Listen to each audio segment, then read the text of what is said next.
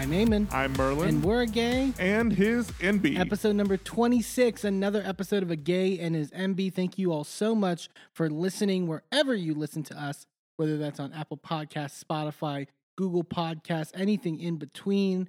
Thank you again so much for listening. Be sure to leave a review.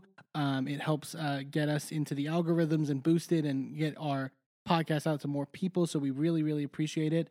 And leave a rating as well.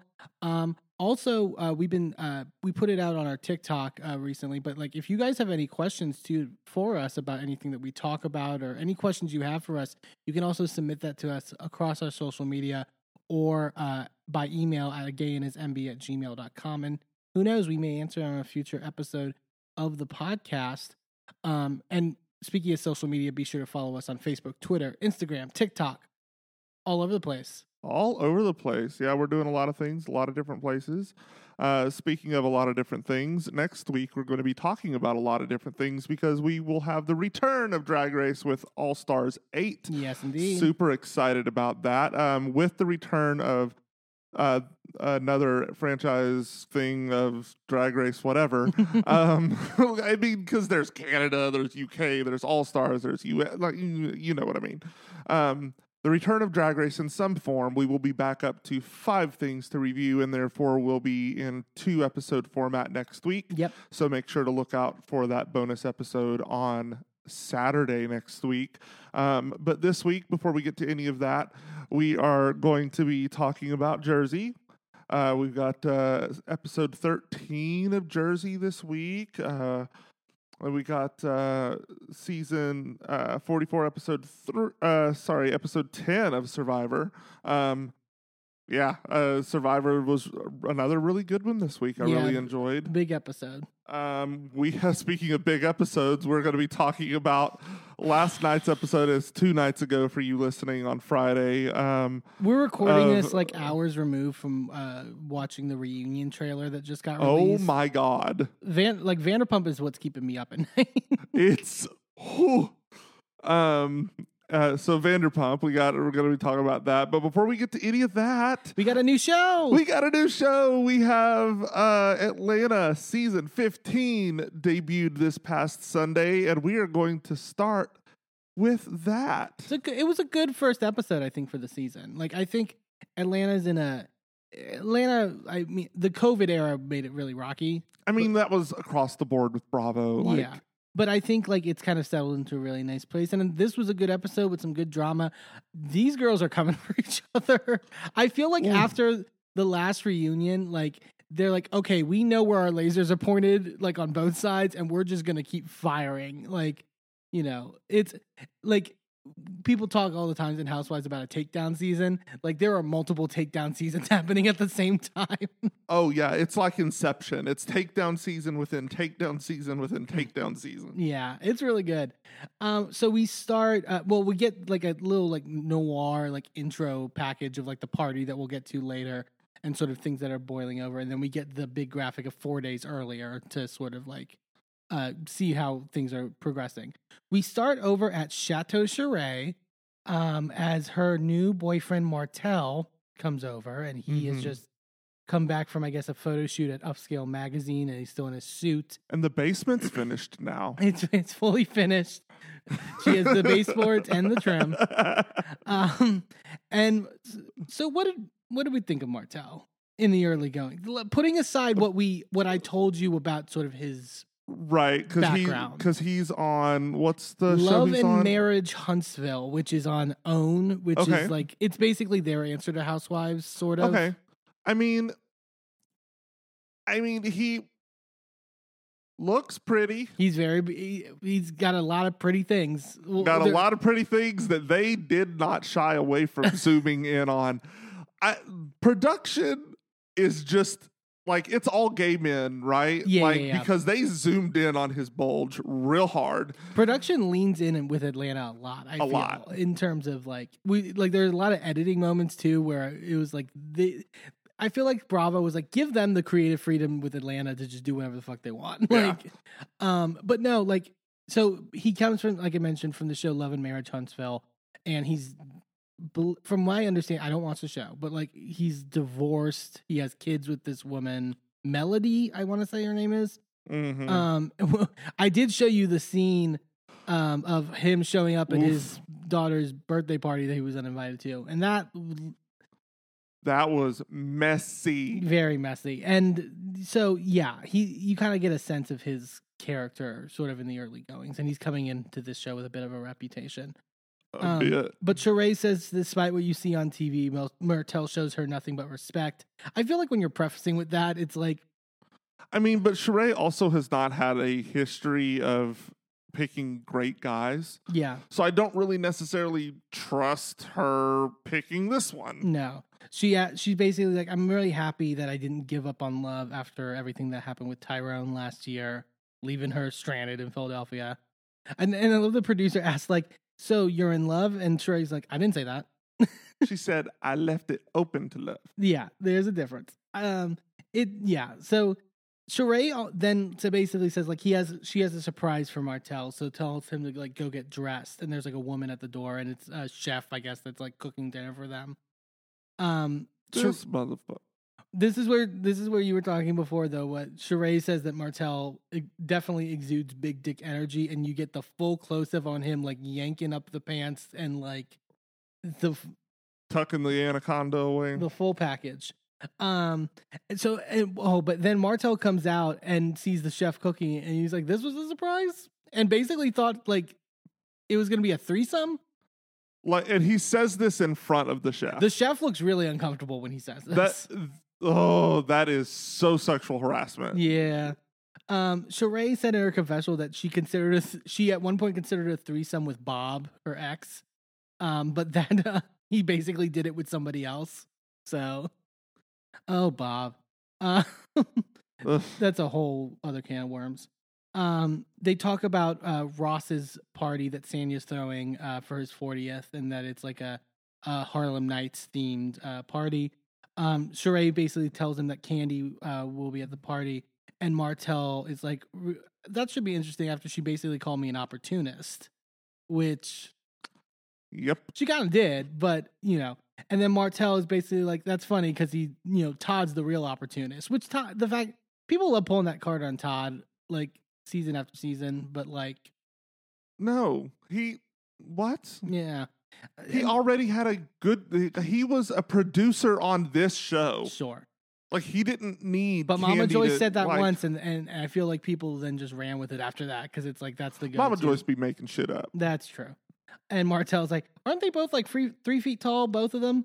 And it's like, like this Sheree has been like setting like we talk about the bone collector. She's setting the bones for Candy right now. Sheree is dead set on Candy. Oh yeah, in the early goings of this season. And then Sheree basically, well, we also find out later that part of it is because of these spoof videos that Candy's been doing. Which they were funny. Like, come on. Yeah. And honestly, it's not like she was making anything new. Like, it was literally exactly what you already said.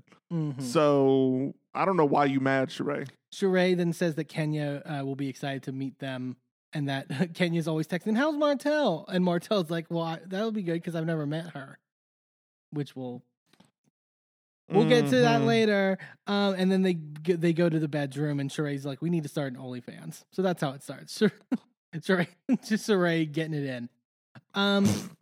We go to Candy's studio, and Candy is meeting with Don Juan and Carmen, who we haven't seen for a bit while. Carmen. And that they got the candy-coated click back together. Can we talk about the information that we heard during the break for this show? I knew you were going to bring this up. That man is straight. Don Juan is somehow... He is the gayest straight man I've ever seen. He is a card-carrying homosexual, and you're going to tell me he's married to a woman? There's a great video online that's like Don Juan's straightest moments, and it's just him like fighting with Portia and like dragging. And it's like... Don Juan asked if Candy's talked to Sheree, and they talk about the She by Sheree website crashing when she released everything originally. And Sheree's like, "Look, it's a good thing. It means it was in demand." Okay, absolutely not. Candy talks about how she tried to help Sheree, but basically she didn't want to pay nobody. That tracks. Which we know about Sheree. You know. Hey, at least she's denying the service now instead of getting the service and then saying, no, I'm not going to pay the invoice. Yeah. That's at least there's that. At least be a little proactive. At least there's no theft of service. There we go. They're talking basically they're bringing back Candy Coated Nights, her like web series, like sex talk podcast situation. But Candy's also talking about how it's like another thing on her plate, and this is a recurring theme with Candy is that she constantly has like a hard like work-life balance. She says that Ace, her young son, basically says that mommy works too much. And then we cut to this like really sad confessional of like Ace FaceTiming her in the confessional and like wanting her and like crying. So like that's, you know, Candy's struggled with this problem a lot. And I feel like you see it certain cases with certain housewives where it's like they're so business driven that it's like. Well, but I also don't think that it's necessarily that she's business driven. I think that she is like she gets bored if she doesn't have something going on. Yeah. And there's also the idea like of black people, black women in particular, having to work 20 times harder to get as much. Right. Right. The topic also of like generational wealth and like wanting to like you can't stop, and the theory is that you can't stop until like because Mama Joyce did not have money before Candy made it. Yeah, you know, and that's no knock on Mama Joyce. That's, you know, a knock on our country. Yeah, a knock on society. Like, so I mean, Candy has always been the breadwinner, even as a young kid. You know, she, you know, churned out those amazing tracks for TLC and had her band music group, whatever, her girl group, and you know, has won Grammys and out here bringing dollars in hand over fist and always has. So she doesn't know any different. Yeah, it's hard. It's a struggle, and we'll see it also throughout this episode. Kenya and Moneta then arrive.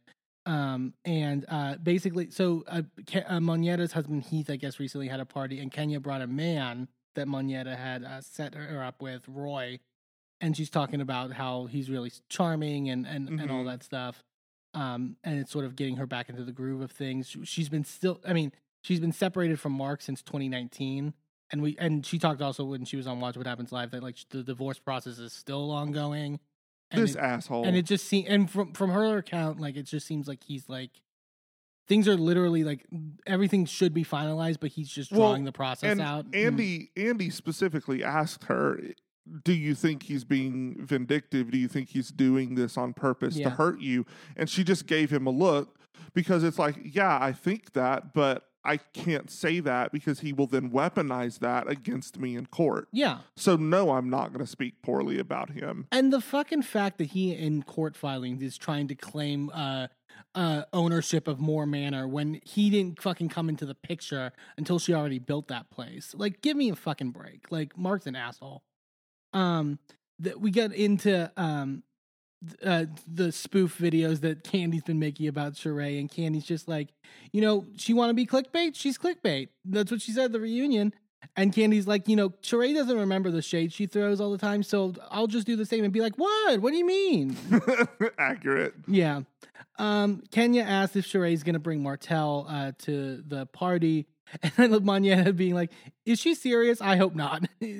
Like in terms of their relationship, because then we start to see that headlines are coming out that Martell is already cheating on Sheree with a younger woman, and like Candy and Moneta talk about what they've heard in the streets, and that stuff. And then we find out from Kenya that Martell, she says very lightweight, slid into her DMs.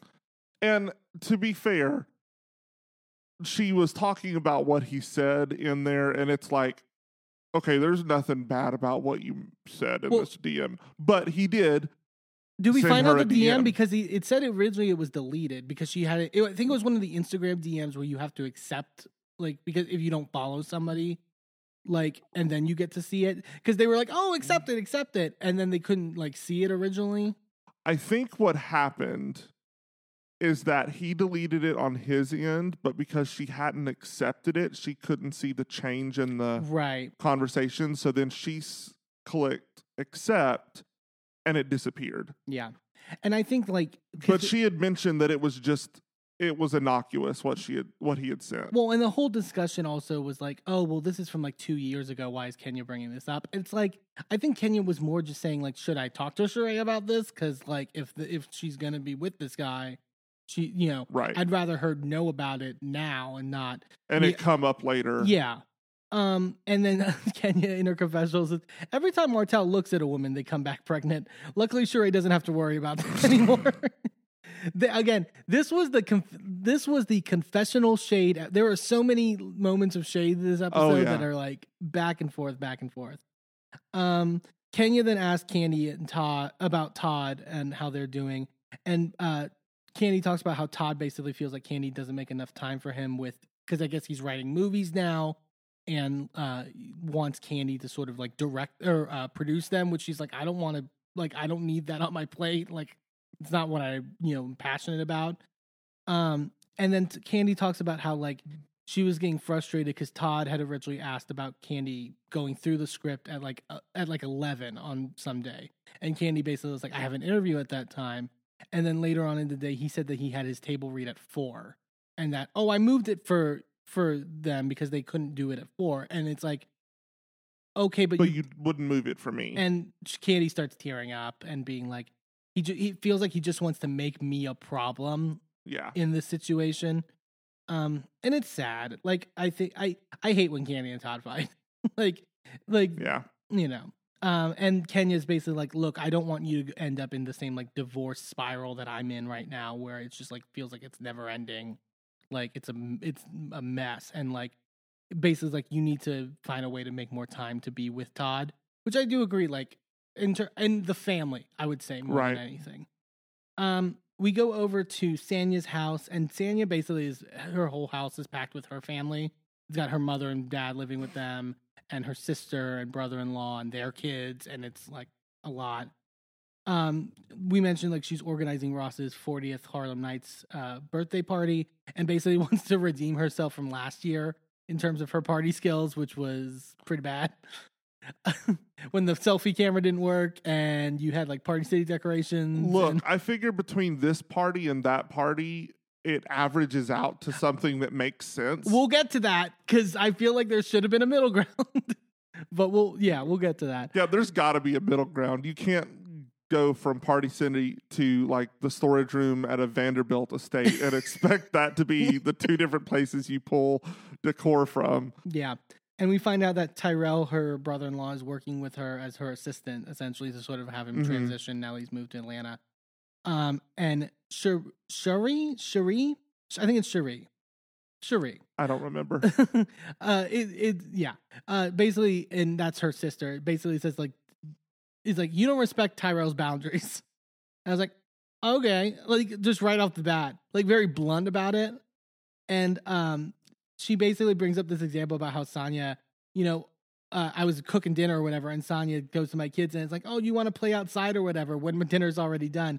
And she literally goes, then I have to be the evil villain because Dingbat decided to ask a 4 and 5-year-old if they want to go outside because she's in a bubble not paying attention to anyone. I'm like, oh my God. Like you've been on screen for 3 seconds. It was worry. Like she got a confessional as well later where I'm like, oh God, it's like, is this gonna? I saw a tweet where it's like, is this gonna be a Mia Jacqueline situation that we see? Oh no. Here's hoping not. And Sanya basically talks about how she has always sort of like supported her family financially, and also because of that, her family essentially works for her, and it's like her parents have been her managers when she was track star, and her sister Shari did her hair and stuff like that. And so that seems like what the struggle is going to be.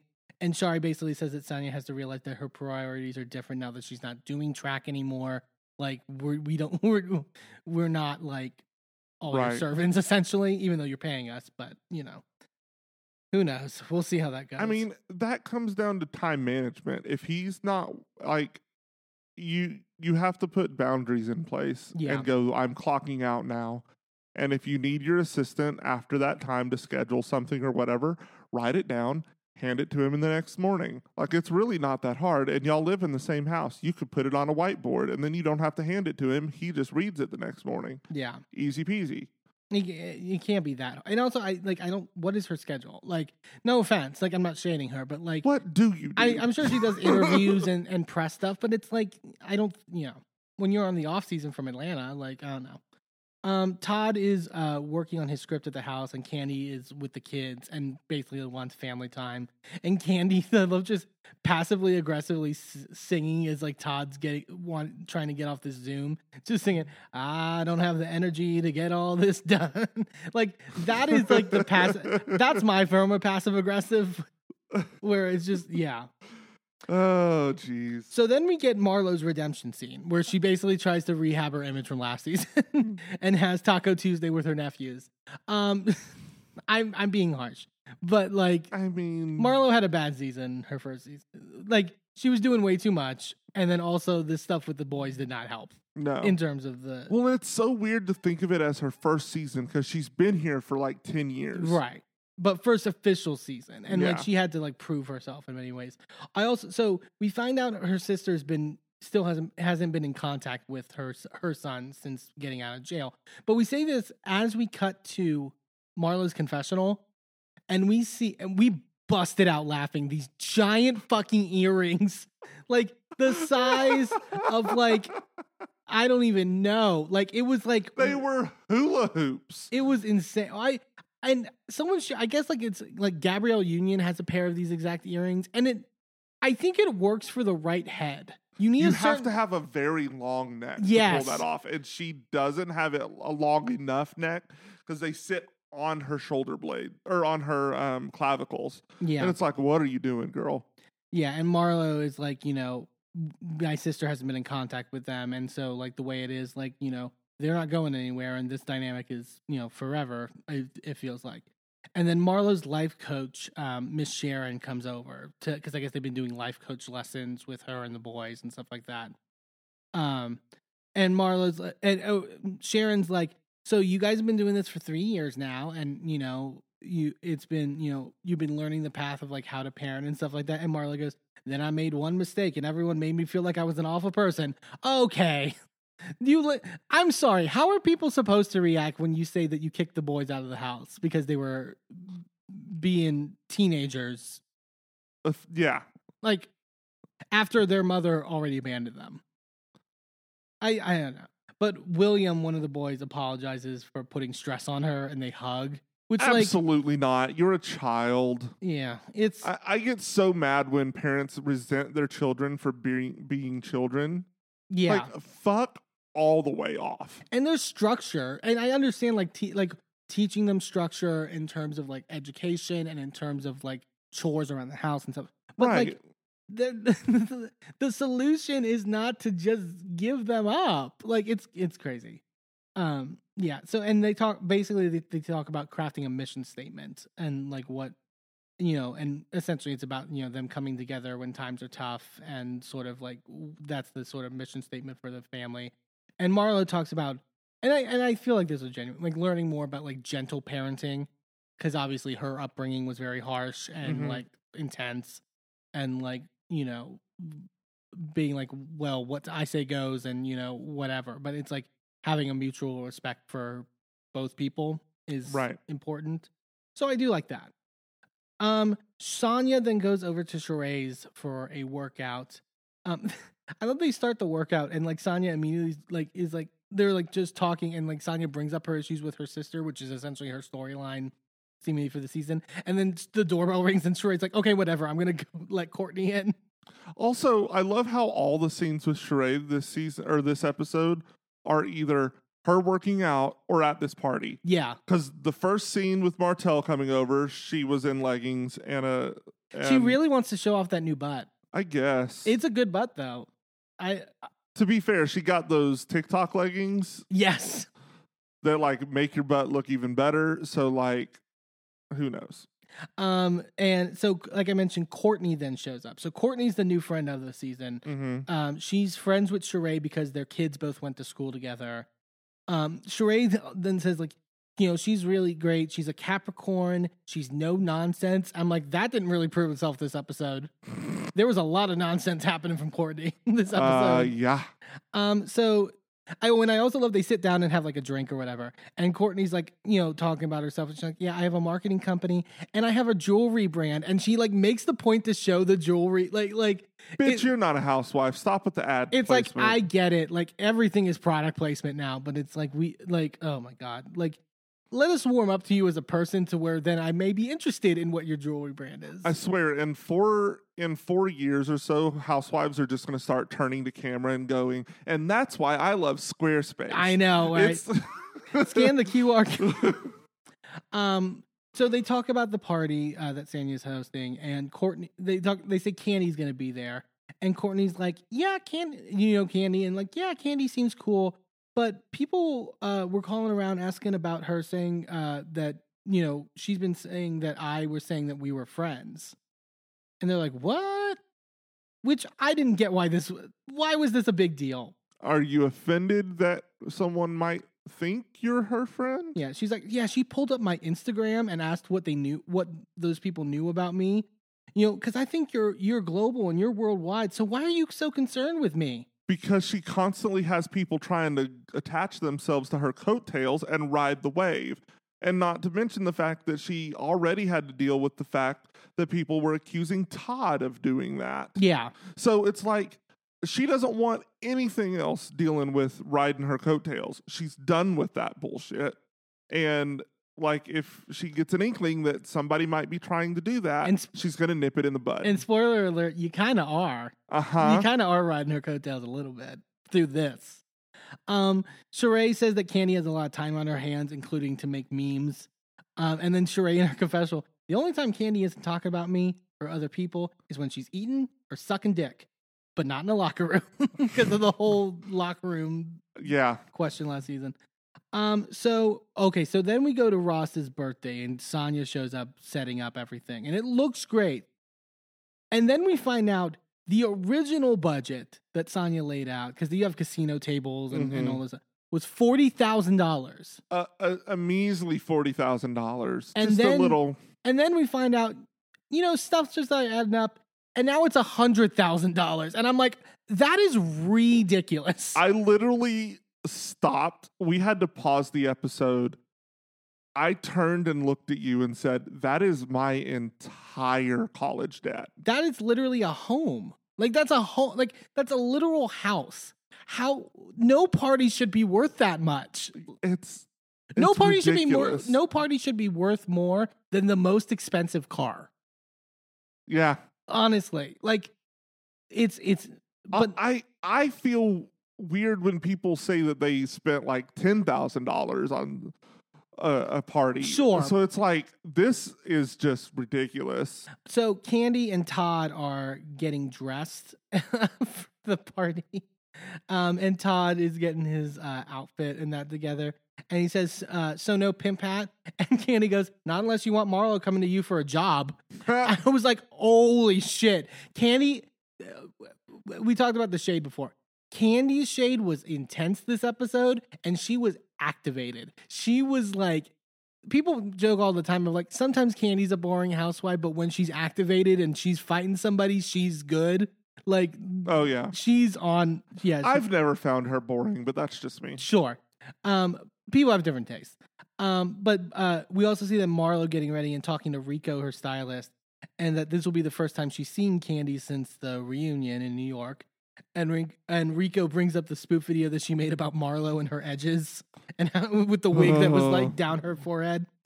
And this, I busted out loud because Marlo goes, you know, stick to the spoofs, baby, because Broadway ain't working out for you and singing ain't working out for you. Literally airing a week after Candy just got a Tony nomination. Also, she has multiple Grammys. Like you could not have picked two things that she is better at to say she's bad at. And then Marlo then makes another short joke as well on Candy and being like, you can meet me right where my hairline is, like, which was a little funny. I mean, I guess, but at a certain point, you're running out of jokes that actually matter and are actually cutting, and you got to resort to making fun of their height. Yeah. Come on. So everyone then starts arriving to the party. Drew is not there, but Ralph is. And Ralph is showing up, and Kenya's like, "Where's Drew at?" And he said Drew has a family crisis. And Kenya's like, "Oh." And Kenya in her confessional was like, he forgot he was married to the crisis. Like, you gotta be there, Ralph. That's part of your family too. And Ralph, I did not get Ralph's explanation whatsoever of like, Drew's father's really sick and she has to be with him. But I had to be there to show love to my boy Ross. It was giving very, I know that your dad just died last year, and I know today is the anniversary of his death. But there's going to be like monster trucks and like these bulldozers in the desert. We're just going to go. What is with this season of not going to people's funerals or significant like health events when you're married to someone or significantly dating someone? What is with this? But also, I love him being like, I just had to be there for my good boy Ross. You've known Ross for like a year, less than a year. Like, what the fuck? Like this is ridiculous. I don't understand it. He wanted camera time. Let's be honest. Oh yeah. We won't go too deep in, but like obviously once the season finished, like then the news came out that Drew and Ralph are getting a divorce, and like they raced to like file the divorce. So I'm sure we're gonna see a lot of this play out similarly, like Scandival on Atlanta. Oh. I really liked Drew last season. I didn't love Drew her first season, but then I warmed up to her last season a little bit. So I hope she sticks it to Ralph, because Ralph's an asshole. Yeah. I mean, he's always been. I noted, so like some of them have like, the hair choices were weird for this like sort of like costume. Marlo was the only one that looked good with the bob. Kenya's bob was off. Yeah. And I love Kenya, but like. Kenya's bob was very, very costume. Yeah. It didn't look natural on her. They're waiting for Sanya and Ross to walk out, but Sheree shows up and Kenya mistakes her and goes, "That's our girl of the hour." And Candy goes, "That is not our girl of the hour." Like, I do not fuck with her. So Sanya then welcomes everyone to the party. They start drinking and having a good time and playing games and stuff like that. Sheree brings Martell over to the girls to introduce him and all that. Candy in her confessional. Last year, Sheree was with Mr. Community Service. This year, she's with Community Property. Yeah. Which, from what I've been told, yeah, that's what we call Community Penis. That's from some show. I can't remember. Yeah, but he's definitely Community Penis. And Sonya in her confessional, he ain't got no ankle bracelet on, so I think it's an upgrade. That's fair. And then Candy and Sheree kind of have like this awkward greeting, and Sheree does that like when you don't fuck with someone, but you do like the really high pitch, like, "Hey guys, how you doing?" Like clearly like faking it. Oh my god, hi. Yeah. And she says if the candy code click and her keep it cute, they'll be good. In her confessional, she says this. So Kenya then asked if it's official between Sheree and Martell. Is this an official thing? And Sheree's just staring at her like, Kenya's like, "Why are you looking at me like that?" And Sheree's like, "I know you're up to something." Like, and they're kind of laughing and joking, but like, I feel like Sheree is snuffing out what's going on. And I think I can feel like Sheree's very defensive in the early goings. And I mean, she has a right to be defensive considering, but like also, girl, you got really shitty taste in men. Yeah. Like, they're looking out for you. And then Sheree in her confessional, "Kenya is so damn nosy. Stop worrying about my relationship and start worrying if Mark is going to take more manner in the divorce settlement." That was cold. And I was like, oh, that's too far. And then she adds at the end, "And hopefully he adds baseboards." And I'm like, oh, you got me back, Sheree. at least make it funny at the end. And then, but it was like, ooh, girl, you cut to the quick on that one. Yeah, and then Kenya in her confessional says that Sheree needs her own spin-off show called Watch Me Date These Dumb Dudes. And that was a good read, but also it should have been Who Gonna Date Me, Boo? There it is, yeah. It's like, right it there. was right there. Marlo talks to Courtney and asks about, because I guess Sanya brought up to Marlo what Courtney had said about Candy. And Marlo's just like, I'm excited this drama has not involved me. And says, if there's tea, you know I'm going to sip it. And then does like the sip in her confessional. Courtney says the person who told her this has no reason to lie, essentially. So she's sticking to her story. Candy and Kenya talk about Martell, and Candy says that she knows another girl in Atlanta that Martell is apparently kicking it with. And I love Kenya going, I mean, if it's just about the D, let it be about the D. And then Candy's like, but what if it ain't just about the D? Right.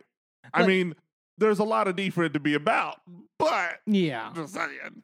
And Candy's like, maybe he told Sheree already. So, like, who knows? Like, they're like, I don't know what this Sheree Martell thing is, but like, it seems like they have a lot of question marks to it in general. Yeah. Kenya is like, I need to pull Sheree aside or whatever to sort of talk to her because to broach the subject. And then Candy and Courtney meet up with Sonia, and Candy and Courtney say hi to each other. And then Courtney was trying it so hard with this, and she's like, so my business partner called and asked if I said that me and Candy were friends. And Candy's like, someone had asked me if I knew Courtney, and I said I didn't know her. Like, and I guess they have this mutual person named Dina Marto who's in like the music industry or whatever. And she's like, I heard her and Courtney were doing business together, Candy says. And Candy's like, I don't know nobody else who knows Courtney, and that's not shade. Like, I just don't. Like, Candy then says she doesn't really know Courtney like that. And Courtney's like, I didn't say that I knew you. I said we were in similar social settings. Already, like, coming with an attitude about this. And already, like, backtracking. Yeah. It's like, and Candy immediately is, like, picking up what's going down. And it's just like, I don't get what the energy you're giving off right now. Like, this is like, I literally just I've spoken to you for like 2 minutes, and like, you're literally trying. Like, Candy did everything except for say you're literally trying to create a moment on camera. Basically, and this is bullshit. Honestly, I wouldn't mind if she did. And I loved Marlo immediately just rolling up to listen from behind, like just like keeping her ear to things. We go to, so Moneta is over with Sheree and Kenya, and Moneta asks Sheree if she's serious with her, the whole thing with her and Martell, because her and Candy had heard some things about him dating someone in Atlanta. And then Sheree is like, kind of laughs it off almost in a sense, and then her confessional is like, oh, so finally Moneta has a voice after being quiet all last season. And then she makes this analogy that she's a Ferrari and the other girl, if there is another girl, she's a Toyota. And she's like, if he wants to downgrade, that's on him. Okay, that's weird. Like, I that's not something I would say about a partner or someone who that's say like I can't tell if they're partners or they're casually dating. I think they just fucking. I think that's fair. And then we go back to Candy and Courtney. And Courtney then says that she was told Candy said that she claimed Candy as a friend. And Candy's like, I just asked if they knew Courtney because she saw Candy saw a picture of her and Dina. And like, I know Dina, I don't know her. The truth is, I don't know you. And Courtney goes, the truth is, I don't know you. And starts like bobbing. Like Candy picks up the like, it's like, you're bobbing way too much in terms of this conversation. If I was Candy, I know that they don't like when you break the fourth wall, but I literally would have turned and pointed at the camera and gone, the camera's right there. Go ahead and give your little speech. I don't need to be here for this. Yeah. And I would have turned around and walked away. And Candy tells her to back up, essentially. So Sanya tries to kind of referee a little bit. And Sanya's like, look, you seem like a good person, Courtney. You know, we had a good conversation. I do feel like you're bringing a certain energy to this. And then Courtney apologizes, and I put air quotes on apologizes because she gets really sort of like passive aggressive about it and goes, I apologize. Thank you for checking me, Sanya. And, I'm grown enough to be accountable that my feelings were hurt. I have nothing but positive things to say about her. And I was pretty disappointed. I don't have to clout chase. Literally all you're doing right now. And Candy's literally like, there you go again. Like, literally, like, you're like, you were starting so good, and then you put the shade on the end to where it's like, what the fuck? Like, and then Candy's like, and again, Courtney starts bouncing again, and Candy's like, stop bouncing at me. And Courtney's like, calm the fuck down. And then they had to sort of like get people in between them because Candy then goes, I'm about to headbutt this bitch. Like, Candy is high society now, but bitch used to be bad about it. And I'm like, people need to stop. Someone said that it was giving red hair Candy from, remember the Pillow Talk fight? Yeah. I'm going to drag you in this bitch. Right. Like Candy, when you set Candy off, it's not good. And then we get Kenya then basically opening up to Sheree about the DMs. And then he's like, and Sheree's like, I want to see it. And you know what? Let's get Martell over here. And she puts out her longest possible finger and goes to Martell, like, come over here. Like, and the camera turned to him and he literally made a face like, fuck. Yeah. And then that's our big cliffhanger for the episode. We see a little bit of clips of like him and Kenya getting into it. Right. And Kenya kind of cursing him out. So that should be exciting to see because I love when Kenya drags somebody. But that was the first episode of Atlanta for this week. I loved it. I thought it was a good opening premiere. I think it's a good cast overall. Will be interesting to see. Like, we didn't get much of the Drew stuff. Drew obviously was absent this whole episode, but like, we'll see how that goes. Because like, I was happy because they didn't try to pack too much into this first episode. A lot of times on episode 1, they try to just do too much with it. So I was really happy that they just kind of let things be what they were. Yeah. So I'm really hoping that we stay kind of in that vibe throughout the rest of the season. But we'll see. Yeah. We'll take a quick commercial break, and when we come back, we're going to be talking about the newest episode of Real Housewives of New Jersey. Don't go anywhere.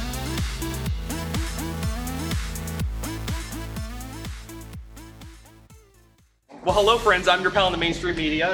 And I'm the Riz. And, you know, Riz, it takes years of strenuous, dedicated training before you're worthy to step inside a professional wrestling ring. But it takes even more time to develop complex, highly astute opinions about professional wrestling. Am I right? That is correct. And you know where we can find that? Yes. On the Wrestling Mayhem. That's right.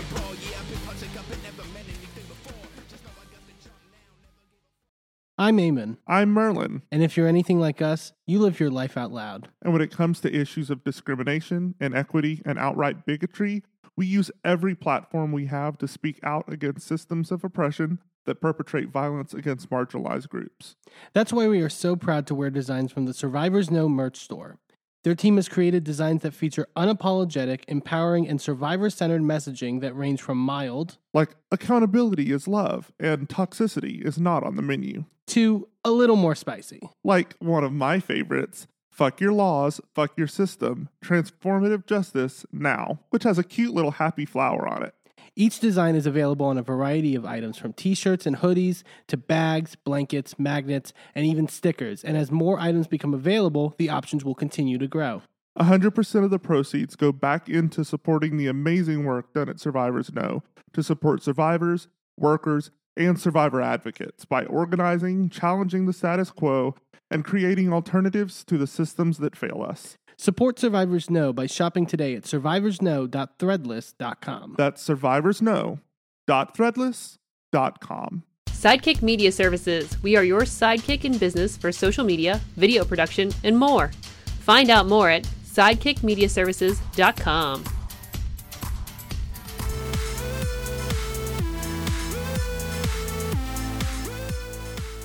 Welcome back to A Gay and His Enby. Let's get talking about some nice little family time up on New Jersey. That's a way to put it. Well, yeah, we did have some nice family time. There were some nice, sweet moments this episode, and then some scary ones. We had Bob the Tomato show up. Bob the Tomato. Oh, Jesus Christ, it was a lot. Yeah, but it felt like it wasn't, I guess you could say, a filler episode, sort of. It felt like it because there was no real big group scenes. Mm-hmm. But like, I kind of liked this episode a lot for certain reasons. We start over at Margaret's house, and Marlene, her assistant's helping her get lunch together because Jen Fessler is coming over with her mother and her aunt, who are both twins, named Mazzy and Kazzy. They are fabulous, just as fabulous as Jen Fessler, and like that doesn't surprise me at all. Margaret later calls them like two whirling dervishes, and I'm like, that's so like such a perfect way to put them. They have these like curly red like sort of, and they dress exactly alike and have like always dressed alike, and like they were born in Brooklyn and were apparently friends with like Barbara Streisand. Which I'm like, what is Jen Fessler's life? Why is she not a full housewife? I want more of these stories. Also, we were talking about earlier today that they need to make an ultimate mom's trip. Yes. For Real Housewives, and not just Real Housewives, but we would have like the old lady gang from Atlanta, and then we would have the twin and aunt, you know, mom and aunt of Jen Fessler, and then we'd have Marge Sr., and we'd have Katie's mom from Vanderpump Rules. This was a good episode across the board on our podcast for mothers. Yeah. We'll get to across the board. There's a lot of mother content. They're mothering, as the kids would say. Mother. And then we kind of get more of Jen's backstory, which again, I feel like Jen filmed for Housewife and they like either scrapped it, but like, I love that we're getting her backstory, and I feel like she needs to be brought back for full time. But like, Jen's parents got divorced when she was 3, and sort of like they were very different individuals. Like we see her mother obviously here, and sort of her high energy sort of like attitude, but also she talks about her dad was very serious and very like stern. How did he end up with her? I have no clue. Like, and basically she's like, her aunt also basically helped her raise her as equally as her mother did. So it's kind of like that kind of relationship. Yeah, they're amazing. I like they were, it was one of those things too, where it was like, there were a lot, but it wasn't feeling like they were putting it on for the cameras. Like it felt like this is just who they are. And it's just like naturally like, you know, I love that. I really love them. They're talking about everything that's happening, and I love the mother or her mom and aunt just like getting questions out, and one of them asks like, "Is there a nasty bitch in this group?" And Margaret goes, "There's an immature asshole. Her name's Danielle," and well, Margaret, I disagreed with her on this though. She like kind of makes fun of Danielle for crying on the Ireland trip about that wasn't when Teresa and Melissa were having their issues, and she's like, Danielle's probably used to being the center of attention in her family. It's like not everything's about you. And it's like, okay, this is getting a little too much. Like, I get it, you're mad at her about the rumor thing, but it's like, like, yeah, I get really defensive when people start shitting on people for being a millennial and being young. Yeah. Like, I just like, I know that Marge didn't say millennial. Like, I'm just, but like, it felt like that. But it felt like that, you know. And it was just, it's frustrating. Like, our generation gets shat on a lot, and like we're just dealing with the shitty hand that we've been held, or dealt, and it's just frustrating. Anyway, continue. Margaret across, not in this episode, but across the week, had a couple interesting moments for me in terms of my fandom of her. You saw what she said on the after show, right? About Dolores? No. Well, so we get to Dolores and Paul and Frank and Brittany and the family. Oh, right. Yes, I did see this. Oh, but Margaret does make a comment, because the topic of the merit of Paulie proposing comes up. And Margaret very much just is like, I mean, I don't know if Paulie can, you know, I don't think you can get married when you're still not divorced. You know, I mean, you can get a ring or whatever, but yeah, I don't think people who are married can't get divorced. And she kind of smirks. And I'm like, what are you doing, Margaret? Because I don't want, like, I mean, I want it because I think it would be really good, but like, I'm Team Dolores in that fight. Like, and I'm sure Dolores was not happy watching that. Yeah, as much as I absolutely love Marge, this was uncalled for. And it also really didn't help the narrative that Jennifer and Teresa have kind of like said about Marge. It's like, you're kind of proving their point when you take a shot like that with somebody who really hasn't done anything to you. Like, yeah, I didn't understand where it was coming from. What motivated that? Yeah. Like, I don't get it. But like I mentioned, we had dinner to celebrate Frankie Jr.'s new job and that. I love Dolores and Paul sit down, and they sit facing the front of, like, towards the front of the front door, and she's like, Italians never sit with their backs to the door. And like, I guess it's like an old mob thing. Like, well, I mean, I don't do that either. But it's due to my anxiety. But I mean, yeah, it's there's a lot of people that refuse to sit with their backs to doors. Yeah.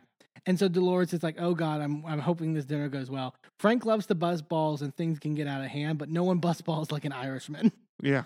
So Frank, they sit down and start and have dinner. And Frank basically thinks that Paul, he's worried that Paul doesn't want to be around him, but thinks that the dinner will hopefully show Paul their family dynamic and that they can get back to where they used to be in terms of that regard. And it's a good conversation. Like Frank says, jokes about getting his ass read by Dolores for calling Paul Buzz Lightyear. and they have that sort of banter with each other. I think Paulie calls him Mr. Potato Head now or something. Something to that effect. And Frank, it gets to the point where they loosen up a little bit, and Frank ends up being really impressed by Paul. He's like, I originally thought he was a little stuck up, but he kind of thinks we're very similar. Like, so. Well, and I was really happy about this because this kind of wraps up that whole Dolores Frank tension that's been there this whole season. And it really made me happy because it brought it to a close in a happy, healthy way where Frank finally was able to understand that nobody was trying to push him out. Yeah. It was just you're not in this role anymore. You're still going to be in the family. But the role is different. The role is different.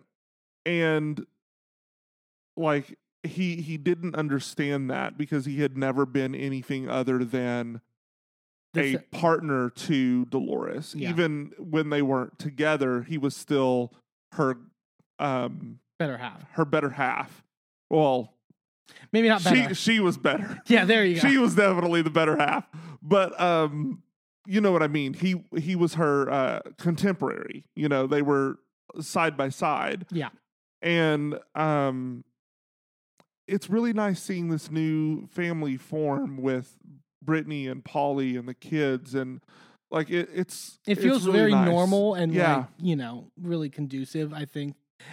Speaking of Brittany, Brittany then asked Paul if he learned English when he first came over to the country, and everyone's like, I didn't think it was that big of a thing. I know because Gaelic is still a thing. But Paulie's like, I've always spoken English. And Gabby, their daughter's like, I love having Brittany around because it's like a built-in play date. That was fun. So then they start talking about like thinking of like getting everyone together for like a big party. And I hated how this like went from like, Paulie's like, okay, we can do like an Irish party or whatever, and then we can make it like a prohibition party. And I was like, oh no. No. And then they're like, yeah, like Roaring 20s. And I was like, fuck. No. I am sick of Roaring 20s parties. This is on like Housewives. The 20th one.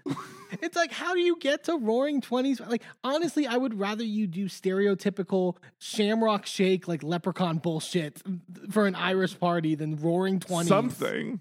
Like, oh my God. And Dolores brings up that she's moved in now with Paul, and Frank's kind of surprised by that. And then Frank asks if like engagement is on the horizon, right? And then Paul says he's already gotten the ring for when he eventually does do it. Dolores, in her confessional, I felt like her answer was really interesting in terms of like, she says like, my dad always said like, don't put the cart before the horse. And like, she doesn't want to, I feel like she wants marriage. Like she said all the time she wants marriage. I think when it gets so close like that, it's like, you know. I think it's more of I'm glad that he's thinking, in that direction. Yeah. But I hope he knows we're not there yet. Yeah. I think he'll do it in a year. Hopefully it'll be like the end of next season. It'll be a nice like them capstone for that. I really like him. Yeah, he's great. Speaking of couples. Oh, geez. So then we go to Teresa and Louis' house, and they're talking over the wedding stuff and going over like seating arrangements and stuff like that. And Teresa in her confessional was like, planning the wedding hasn't really been that stressful. It's just the other things around my life that have been stressful. Right. Which I had said that too. I had talked to you about like, I'm kind of surprised how little Teresa's been a bridezilla. Yeah. Like you would, especially, whether it's valid or not, especially with all the other people in the group, like questioning like her bridal party and like who's invited here and like whatever. She's actually reacted to it pretty well and not what I expected her to react like. Yeah, she's very chill and laid back for this, which is honestly why it didn't surprise me that there were so many last minute changes with the wedding party. Yeah. And then they call Louis' mom because they're wondering if they want to do like a separate dance with Louis and his mom and stuff like that. And Teresa kind of talks about like the differences between right now her family and Louis' family, and that it's like you can't even compare the two. Like they're so close, Right. to where like we're just completely fractured on my end. They go inside, and Teresa sort of talks about what happened with the bridal shower and all that stuff. We find out that Melissa didn't RSVP to the rehearsal, and then Teresa basically texted Melissa being like, "Hey, you guys going to be at the rehearsal?" And they basically said, "We're not going to be around on that. We'll just be around for the wedding day." Which some people online were like, well, why would they be there? Because the rehearsal dinner is supposed to be for the wedding party. I said and that on that's it. Vanderpump Rules too, when like Lala was told to go to that dinner. I'm like, she's not in the wedding party. Like, what? Is it a new thing that like everyone goes to the rehearsal? I think immediate family, like people that are seated in the like, Section. because when you do the processional, like usually there's ushers that seat your members. family members, seat the mother and brother and all of those people in the family section. Yeah. Cousins, not so much, but usually immediate family members of the people getting married get seated there. So those people would still be at the rehearsal. Right. Typically. That makes sense. I could see that. And Louis is upset about it, obviously. Like it just makes me sick, like, and Teresa then says like, it's just Melissa being in Joe's ear all these years, which she said multiple times before. So Which I don't know if that's valid. agree with. I think it's the other way around. I think Joe's more the instigator than Melissa is. I think both of these men are more the instigators. Yes, which we'll see. And Louis like, at the end of the day, like there's no effort, no one's trying, and it's just blame, and like they're just blaming you. And then we find out from Teresa that apparently Gia was with her, or either was with her dad on vacation, or like talked to her dad over the phone, and like told Joe Giudice what was happening in real time and sort of this whole situation, and that Joe Giudice then apparently called Louis, and according to Louis, he was essentially like, "Do not let Joe Gorga interfere in your life because he's going to try to do that. He's going to feel intimidated. He's insecure." Which, I mean, Joe Giudice and Joe Gorga have had their problems, right? Explicitly. We won't get too much into it because there's all these theories about like what it is and what the basis is, and there's stuff about like Joe. It's all based around Joe selling his dad's house, and like that felt that like that's the thing in Arizona, right? I think, yeah. Well, do they talk about it in there? I can't. I need to watch back. I feel like I almost need to binge because it's like I've forgotten so much stuff that's happened in sort of like. Well, no, I mean like I think the house was in Arizona, and that's also the same deal that lost Frank his license to practice law. Yeah, and like all of this stuff is wrapped up together, and but it's just like, and it's.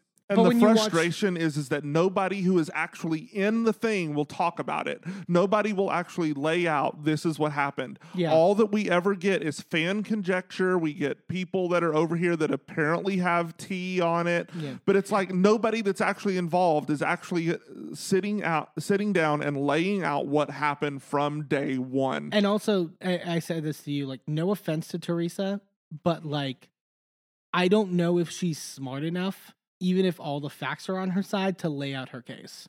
Well, I don't even know that it's necessarily smart enough. I just think that she's not eloquent in the way that she speaks. That's more what I mean, yeah. And so, like, and that's why I know that you had mentioned this, is why that we both really want or wish that Gia had been at the reunion. Yeah. Because Gia could do that. Yeah, Gia can be a little, not objective, but like. But she can be specific and factual. That's because I don't even think Joe Gorga really talks a lot in specifics. Because I remember in the early seasons, it was all like Joe Giudice turned my father against me, but never really went into detail of what did why. He do? Like, what did he say that made your father turn against you? Yeah, like you said, it's a lot of conjecture, and it's like it's kind of frustrating at this point in terms of everything. Yeah. And then Teresa basically says, like, the only time me and Joe used to fight was because, or that me and Joe Giudice used to fight was because of Joe Gorga, is what Teresa claims. And Louis like, you know what? No matter the man in your life, Joe would have found something wrong with it. Do you know what it's like for me to be calm the past 3 months around an animal like that? I'm not going to lower myself to fucking trash that does that. Come on. They're like, I really don't like the constant dehumanization of people. Like, yeah. the calling people rats, calling people Jersey people love like, that. It's not great. No. It's not great. But I wonder, like, this is what I said before when they had the big fight at Rachel's shore house or whatever, which is just like, this is why Louis can't be the therapist. Yeah. Like, even if he has good intentions with it, you're an active person in this whole dynamic. You can't be objective and be a therapist naturally, even if you want to be. Yeah. You're going to have moments where you get angry at Joe Gorga. Yeah. And this is going to happen.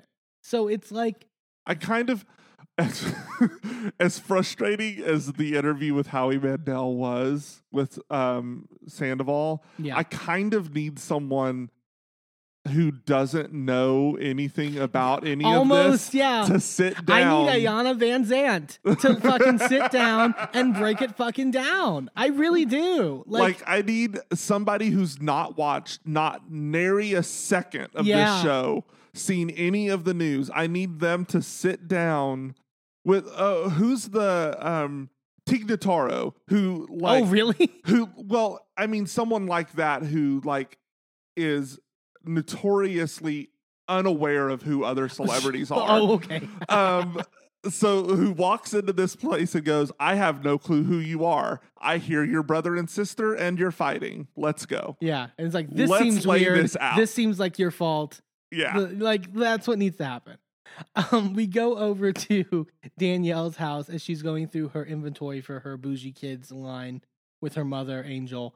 And she basically is like, her dream is like to get like a brick or mortar store because it's all been online right now. And she's, right. you know, and all that. They talk about Danielle's relationship with her brother, and her mom starts crying, and it's a lot for her. Angel basically says that, you know, they would fight a lot as kids, but Danielle, like, even when they would fight, when it would be her brother getting in fights with other people, Danielle would always have his back, essentially. And Danielle's like, now that we're older, he wouldn't have my back in these situations. They don't really go into specifics. Yeah, it's this seems so, it's like I'm getting PTSD from like the beginning of the Joe and Melissa stuff. Yeah. And it's just like, stop it. I need you to stop it. Tell me something specific. And give me a detail. And part of me is like, are you not giving details because you want to protect him in certain realms? But also, according to Danielle on Watch What Happens Live, her being on the show and talking about it has made it worse. So then just talk about it. Like, I don't like. Yeah, if it's already worse, then air it. Like, Angel just says like, well, he's in a lot of pain. You know, but if he talks to me about it, because I guess he's cut off conversation with her as well, essentially. Like, I think he only talks to their father. Yeah. So, yeah. And she's like, I'll apologize for anything that I've done, you know, essentially. I can humble myself in that regard. It is telling that both of the parents talk to her and only one talks to him. That is interesting. I don't, but like both of Teresa and Joe's parents were kind of on the Teresa side on this. And I don't know if that really is indicative of that. We don't know. We need details. Yeah. This is why it's so frustrating. No one will talk details. Yeah. It's like, you know, Angel's basically like, he doesn't want to fix it, essentially. Yeah. And he's in that sense. And, you know, he now has a baby with the woman that he married. And Danielle's like, I can't believe that he's okay with, you know, not being around his niece, right, or my niece, like in that regard, and that sucks. You know, and Danielle's like, at the end of the day, like, I just may have to move forward without him. Yeah. Again, we'd love more details. Maybe we can get at the reunion, but like, yeah, it's sad. But we go over. So Jennifer is moving her brother and her sister-in-law into their new apartment that she got for them, and Jennifer talked in the past, like, you know, her brother basically had to go back to Turkey and sort of like close his jewelry business in America because his new wife was over there but couldn't get her visa to come back to America. And though now she finally has her visa and they can finally move in together and start their life in America. And Jennifer's kind of helped them get this apartment with her connections. And that she talks also about like her brother, like when he had his jewelry business, he could support the lifestyle in Turkey, but now in America, like everything's inflated and like you're kind of starting from scratch in certain regards, and they're having the budget differently. Oh yeah. So Jennifer is looking to sort of help them with that. They do the whole like Jennifer loves like when she does something for someone, she loves like a big moment. Like she's like, okay, we're gonna blindfold them and we're gonna bring them in, and like everything's a production. Yeah, it's very Jennifer. And so Jennifer gets really emotional too and says that like they hug, and like her sister-in-law also gets emotional, and she's just like, I'll always have you guys' back. And I love Jennifer's relationship with her family, and I love with particularly her siblings, with her other brother who's gay. Like that dynamic always has been really nice to me, and like, yeah, it's good to see this side of Jennifer.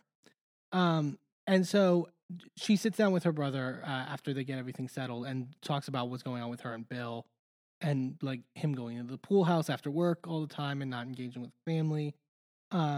And her brother kind of talks about like, well, it largely comes from his background and family background of like, the husband is the one that provides the financial support and the wife that does everything else. Right. That regard. And it's hard to kind of break that, which I understand culture. It's like difficult to break, but yeah. And I think we talked about it. Like it's also Jennifer's struggle of like being sort of a quote unquote modern woman and like learning that, oh wait, I can have what I want in certain senses, and I don't have to compromise. Well, not compromise, but like I don't have to compromise my humanity necessarily. Right. And can be a valued equal in this relationship. So I think it's a valid struggle, and I think and I mean, and it's something that a lot of us deal with. Like you have to like deconstruct all of that BS out of your system, and it's a lifelong journey to figure that out. And the frustrating thing is it doesn't seem like Bill has started that journey. Nope. And Jennifer's like, I'm 3 miles down the road. Where are you? Yeah. Like you're still at the starting line. Yeah, it can be frustrating. We go over to Rachel's house, and we find out that the process has now started out in terms of looking for Jaden's biological mother to serve her for the whole adoption process. And Rachel basically thinks that this is a good time now to tell Jaden about everything, to sort of get him aware of things. Can I just say I loved this scene. This was a really good scene. It was like heartwarming. It was moving. Like the way Rachel put it was so quote unquote progressive, of like, making him an equal part in this sort of dynamic. Right. And I loved her being like, if you want us to call it off at any time because you're uncomfortable with the possibility of either seeing her or for whatever reason, tell us and we will immediately. Like, I think that shows you really care about him in that sense. And he also seemed to understand how much he was loved and how much he was cared for. Yeah. And really valued her as his mom. And it was really, really, really nice to see that family dynamic, especially when we've seen such other not as great family dynamics on this show and across Bravo. But this was a really, really beautiful change. I know some people were talking about like because Rachel on the after show was saying that like the mother never responded, got served and essentially never responded. And so therefore the process was able to move forward and stuff like that. And then I think like the US Sun got an interview from the mother, who I believe is in a halfway house at this point, in terms of like, I think part of her jail sentence was like serving in a halfway house, if I'm my reading understanding. And she was like, I was never served with anything essentially. And I'm not saying like, people have issues. I don't think she's the most reliable source necessarily. But even the thing is that even if she wasn't directly served, like even if that is true, the lawyers just need to show that they did due diligence to find her. Yeah. And as long as they did that and they have the receipts of that, then they're good to move ahead, and a judge can invalidate her parental rights without her input. Yeah. I just know a lot of people have been discussing it, like, oh, is this just like a storyline or whatever? And I don't know why, but I'm inclined to believe Rachel. Like, to me, maybe I'm wrong, but like, I don't see it as that personally. But I could, I everything that I've seen from Rachel this season, I really trust her. Yeah. Maybe she's just a really good actress, but like I'm getting trustworthy. I'm getting reliable. I'm getting someone who is genuine and authentic. Yeah. So I'm gonna go with her on this. I think the problem is with the fan base is that it's a problem with the fact that the sides are so clearly defined on Jersey. So it's in part their fault too. But like because of that, everyone thinks they need to stick for a team. And clearly Rachel's on team Melissa Margaret. Right. And so therefore, like, it's frustrating. But Rachel in her confessional also says that like Jaden was basically like her saving grace through her miscarriage and like her wanting to actually have children and the hard process of that of like, and I thought that was a beautiful way to put it. And I love their relationship. And I think it's really cute. We go to Dolores and Paul setting up for the party. And we basically go around as everyone is kind of getting their outfits together at their homes. Melissa and Joe are at their home, and Joe FaceTimes Frank. Frank says he's coming tonight, and they're excited about that. And he tells them about Paulie making the comment about having the ring all ready for Dolores. And Melissa's like, oh, is there going to be an engagement tonight? Like, sort of, which I'm like, I'm glad they didn't do that. Seemingly, yeah. We haven't seen the full party yet, but like, I would hope that's not the case. Well, and Dolores is also not walking around with a ring on her finger. Yeah, so that some people will do stuff until the show airs. Like that, I mean, some people do, but I mean, I wouldn't say that Dolores is someone who would do that. Yeah, we go to Margaret and Joe Benigno getting ready, and Margaret basically tells Joe that at the engagement party, and we see the footage that we didn't see in the episode that Danielle brought up Laura again and the whole Laura stuff at the table. And Margaret would just be like, you know what? You're a little bit of a douche after the fact. And Margaret's like, Jennifer swears that she's not This was so funny. Margaret's like, Jennifer swears she's not talking to Laura. Cut to Bill and Jennifer getting ready. And Jennifer is like, so I called Laura.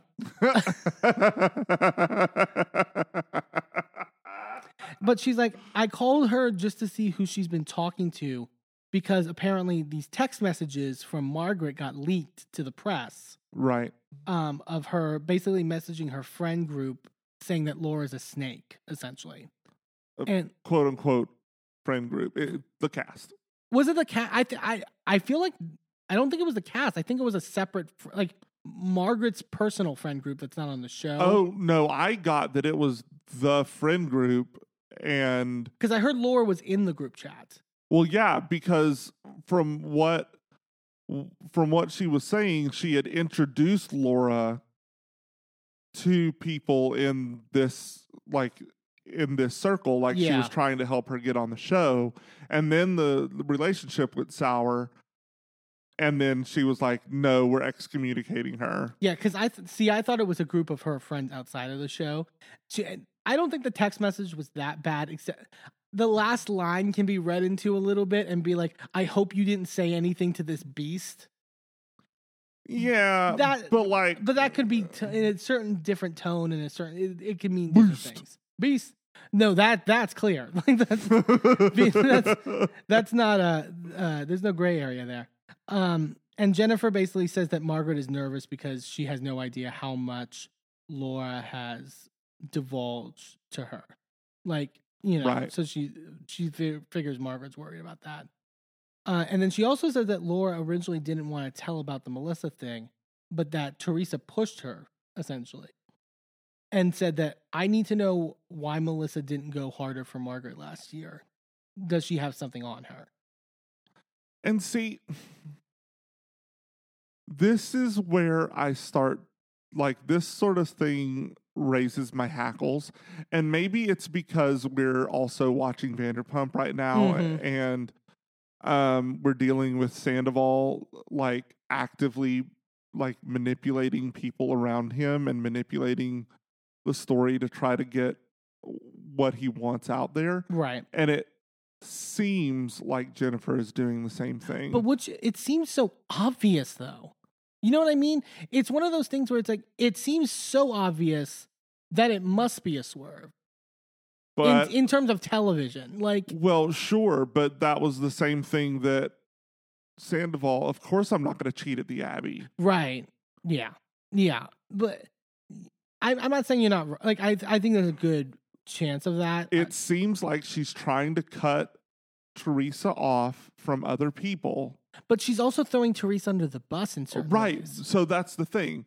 She's dropping enough to where Teresa can't be mad because that's the truth. But she's doing it in a way that is going to alienate Teresa from everybody else. Here's the thing. I think if this is fully crafted, right, by Jennifer, like every aspect of it, she did a good job in a certain sense because like everything makes sense in terms when you think through the justification. Because the whole thing of like, I remember when Melissa was on Watch What Happens Live and Andy asked about it, and Melissa's like, no, it's not true. And Andy's response is, okay, it can be not true, but why aren't you upset with, like, you saying, I'm not saying the rumor is true. I'm saying, do you think that Margaret spreading it as if it is true is true? And the justification I've heard from circles is basically like, well, because Margaret has this arsenal and all this stuff, Melissa can't badmouth her without more coming out. The reason I question that is because you can't hold this over someone's head. Right. Like if Margaret is holding this over Melissa's head, it cannot also be true that Margaret is spreading it because there's no power then. That's a good point. The secret has no power if it's not a secret. Yeah. So it's one or the other. It's like an immunity idol in Survivor. You can't be telling everybody anything. She can't both be holding this person's secret over their head and also spreading it. Yeah. So I'm going to need y'all to pick one and go with that. And I'm not saying that one of those things is true, but only one of those things can be true because they cancel each other out. Yeah. So I'm going to need you to pick your conspiracy theory, Jennifer, and go with it. That's a good point. We go to Danielle talking with Nate. And Danielle, did you notice Danielle had her evil eye ball cap? I was like, okay, Gretchen from Orange County season 4, whatever the fuck.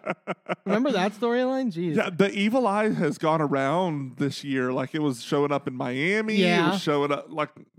I'm here for the girls getting witchy. I'm just saying, call me. And she's basically thinking about bringing up to Melissa about what she knows. Right. And she's like, I'm worried that Melissa's going to shoot the messenger. And yeah. So then we go to Teresa and Louis getting ready and getting their stuff together. Teresa first is like, I love Louis' style. Like when he's getting his clothes together, she's like, I basically had to dress my ex and pick out all his clothes, which we knew that. Dude was not suave. Yeah, Joe Giudice didn't know how to put himself together. So then we get into this. Okay, so then Teresa tried to call Joe essentially, but Joe didn't call her back. And she's like, even with all her stuff, like he's never not taken my call. Oh, this is that conversation. Hold on, let me get, because this is a frustrating. It's insane. It's really fucking insane. Let me find my stuffed animal over here so I can cuddle it. Yeah. So Teresa's like, look, I just wish this wasn't happening, right now. And Louis like, you know what? It's happening right now on purpose because we're getting married and it's bullshit. And then Louis in fucking Cocaine Bear 2 at this point. Jesus Christ. Like he was at the end of this and we'll see in the preview for next week. How does he get so red? Like he's like, I felt like in the first scene we ever saw of Louis, I was like, okay, he's attractive. He is not attractive anymore. Like the faces he makes and the way he gets so like amped. Yeah. It's a lot. And it's like, I was kind of uncomfortable with this scene, to be honest. Teresa's like, I'm sorry. And he's like, don't ever apologize to me because his actions are not your fault. And, at the end of the day, the thing that makes me mad with Joe and Melissa is not even when Joe said, like, fuck you, Louis, when we were at the Fuda's house. It was when we were at the Fuda's house and he was saying that you look miserable. Guess who looks miserable right now while you're screaming and turning into Bob the Tomato? Yeah. Which I do agree, like, here's the thing. I think there are elements of what Louis is saying that are correct in certain regards. Sure. But I think it's all framed in a way that's just like, Right. you can't, like, I do think Joe being like, well, you seem you're miserable is a argument to try to derail her and not like to actually engage on, like, not actually to have a conversation. Right. It's I can understand why that would be frustrating, and Louis like, he said that because he doesn't like to see you happy. They would rather see you broken down, because then it's like you need him at that point. Yeah. To flash forward to Vanderpump, I wanted to scream at the screen, why are you worried about your girl is over there and look how she feels. So like I the didn't look on Teresa's face was it was awful. And like you could tell she felt as small as a tiny field mouse. Well, she says later, I've never seen Louis like this. And I feel like that was part of her reaction. Yeah. Was like, holy fuck. Like I think that reaction was, I didn't expect. I thought he would never do anything that reminded me of Joe. Yeah. Because this was giving me echoes of a Joe Giudice brand. Yeah. And I feel like that triggered something in her, like some of the trauma she went through with him, and it put her back in that place because you could see her shrink. Mm-hmm. She literally was folding in on herself. Her face was changing I color. really hadn't seen her face like that even when she was with Joe. It was like, it was rough. Like yeah. So Louis continues and he's like, your brother is devilishly calculated by everything he does and is thinking about how to hurt you. I wouldn't go that far. I think some of the stuff he said about, like, he needs to feel like you need him could be a little valid. But yeah. So Teresa's like, I just want peace, but if Joe doesn't want that, he can stand on his own at the end of the day. And it seems like that's like Teresa says that almost as if like to end the conversation. But Louis then like keeps going. Yeah. And he's like, it's been really peaceful because we haven't had your brother in our life the last 2-3 weeks. If people think they can keep pushing you around and you're just going to deal with it, I'm not going to deal with it. I'm ready to react. And Teresa's like, so are you planning on talking to Joe tonight? And Louis like, I would like to talk to your brother as much as I like to talk to a rat in the street.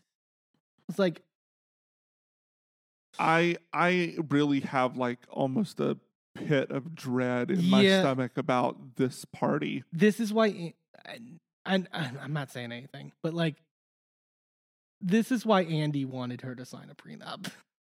Yeah.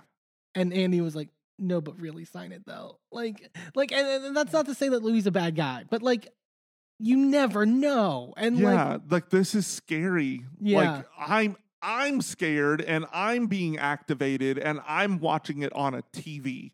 Yeah. Teresa's like, well, and this is where Teresa's like, I've never seen Louis talk like this before, but I don't blame him. And I think she believes it, but she's also kind of justifying it in her head, I think, to a certain extent. And Louis like, I find him boring. I wouldn't even share a cup of water with him.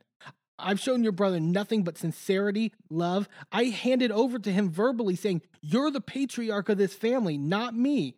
Maybe he feels threatened. Ooh, why does this sound like Sandoval going, I do all these things for everybody? Like, I hate how many parallels there are here. And I'm not saying that Louis is like him, but oh my God, the parallels that just like keep popping up in my head right now. Also, it's kind of weird you saying you handed over the patriarch to him when you're marrying in, bitch. It was never going to be you. But also when you're making comments about wearing his father's pajamas.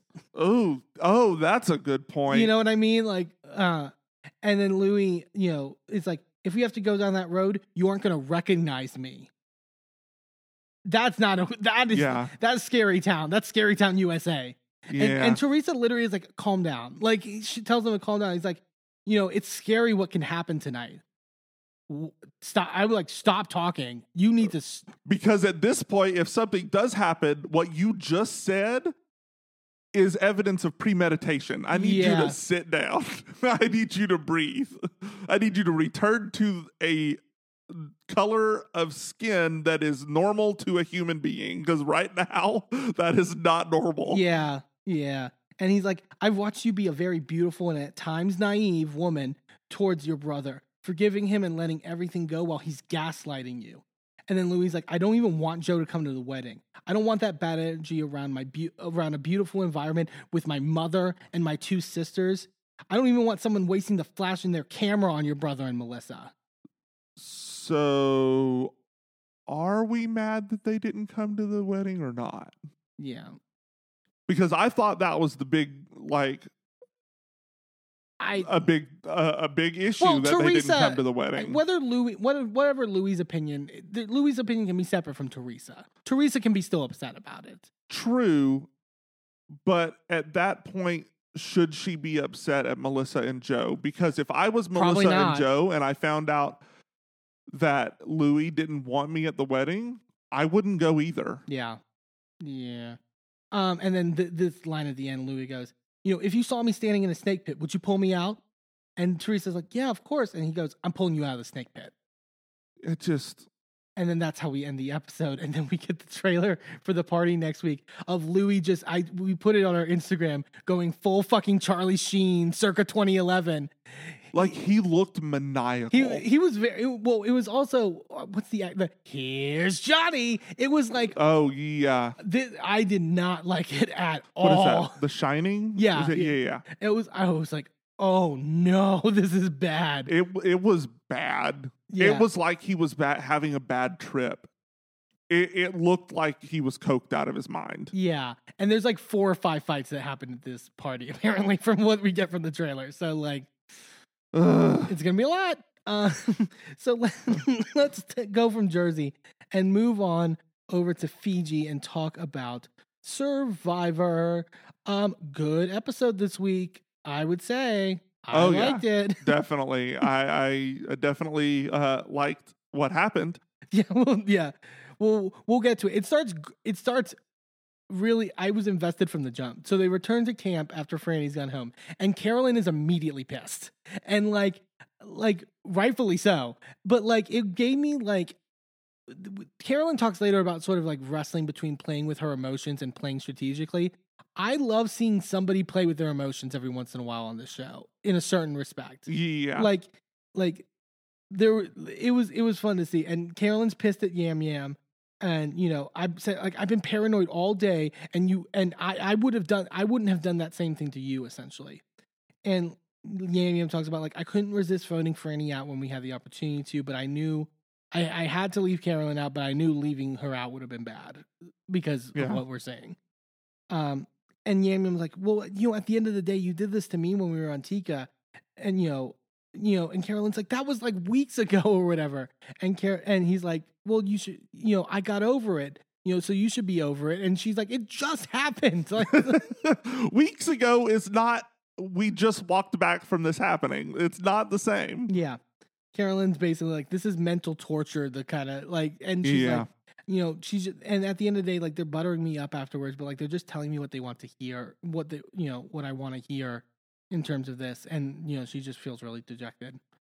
As this is happening, Danny's basically going around wondering who voted for him.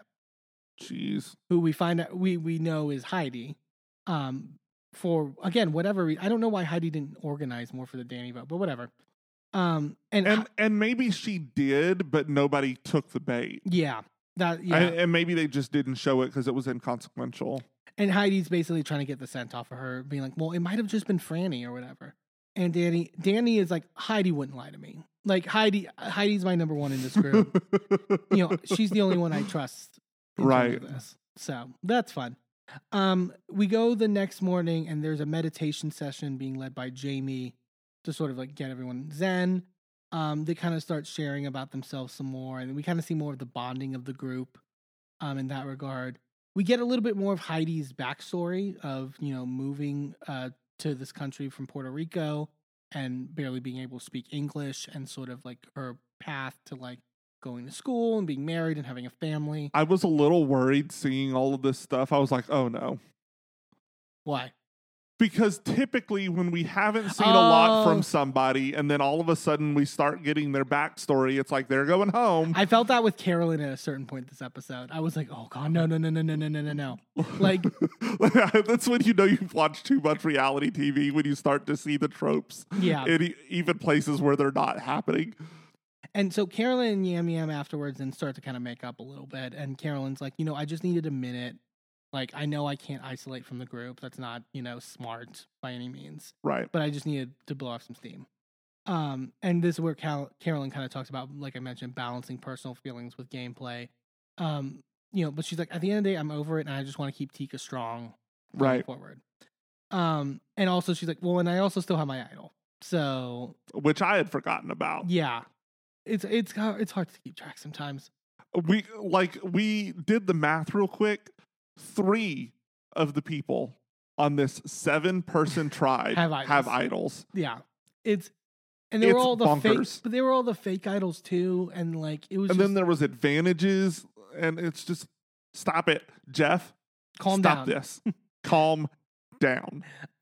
Carson basically feels like Tika is still controlling the votes, and he's playing an under the radar game, and that's where he wants to be. So Yam Yam knows that Heidi voted for Danny, and basically it's like, I need to sort of like get the target off of us. Right. And so goes to Danny and tells him that Heidi voted for him. But Danny's like, I'm piecing out in my head. It's just illogical for Heidi to vote for me. Why would she vote for me when I'm her number one, essentially? Like, maybe because you were a misogynistic piece of shit last episode. Danny, yeah. Maybe it's because of the fact you basically told her, I don't need your vote. But he loves also the term illogical. He loves I don't mean to be like everything sexist, but like he loves to call women's opinions illogical. Or, well, I guess he called Yam Yam in this case. But sure, in the same realm. But homophobia, transphobia all comes from misogyny. So I'm not going to go as far as to like break down Danny of what we know. I'm going to try to keep that to myself. Just check out who he follows on Twitter. That's all I'm saying. There's always one on Survivor. There's always one. And Heidi basically, Danny's like tells Heidi what Yam Yam said, and Heidi lies to him about it. And he's like, I think it's Yam Yam. I think he's trying to throw us off or whatever. So Heidi's like, Heidi is just falling into Danny's stupidity in terms of like letting him it's not even hard at this point. There's this weird funny scene where like Carolyn finds like a lobster body like on the beach, and Lauren and her like fight over it at one point. Carolyn's like, I'm not worthy, and Lauren's like, I am, and Carolyn goes, no, I think I am, yeah. And then she finds this like long talon thing, like Yam Yam gave it to her apparently, and she's just like pointing with it, and then she basically she says, I want to be one with the lobsters, and then goes like diving essentially. And she's embracing her inner mermaid, she says. I love her so much. She's amazing. Yeah, it was really fun. Carolyn asked Yam Yam at one point who his final 3 is. And Yam Yam goes, can I be there 3 times? And he goes, I have multiple personalities.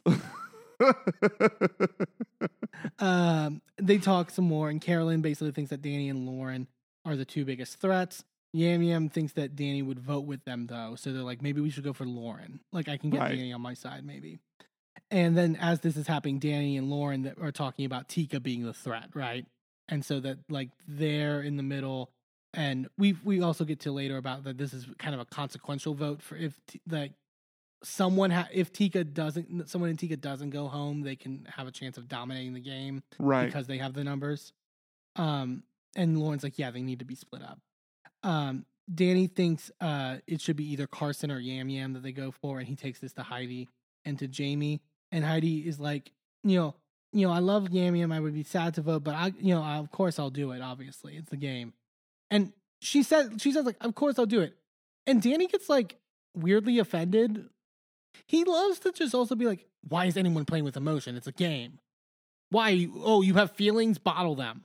It's like, okay. She just said, I like Yam Yam as a person, but I'm still going to vote for him. He's like, I like Franny too. It's like, okay, dude, calm down for 2 seconds.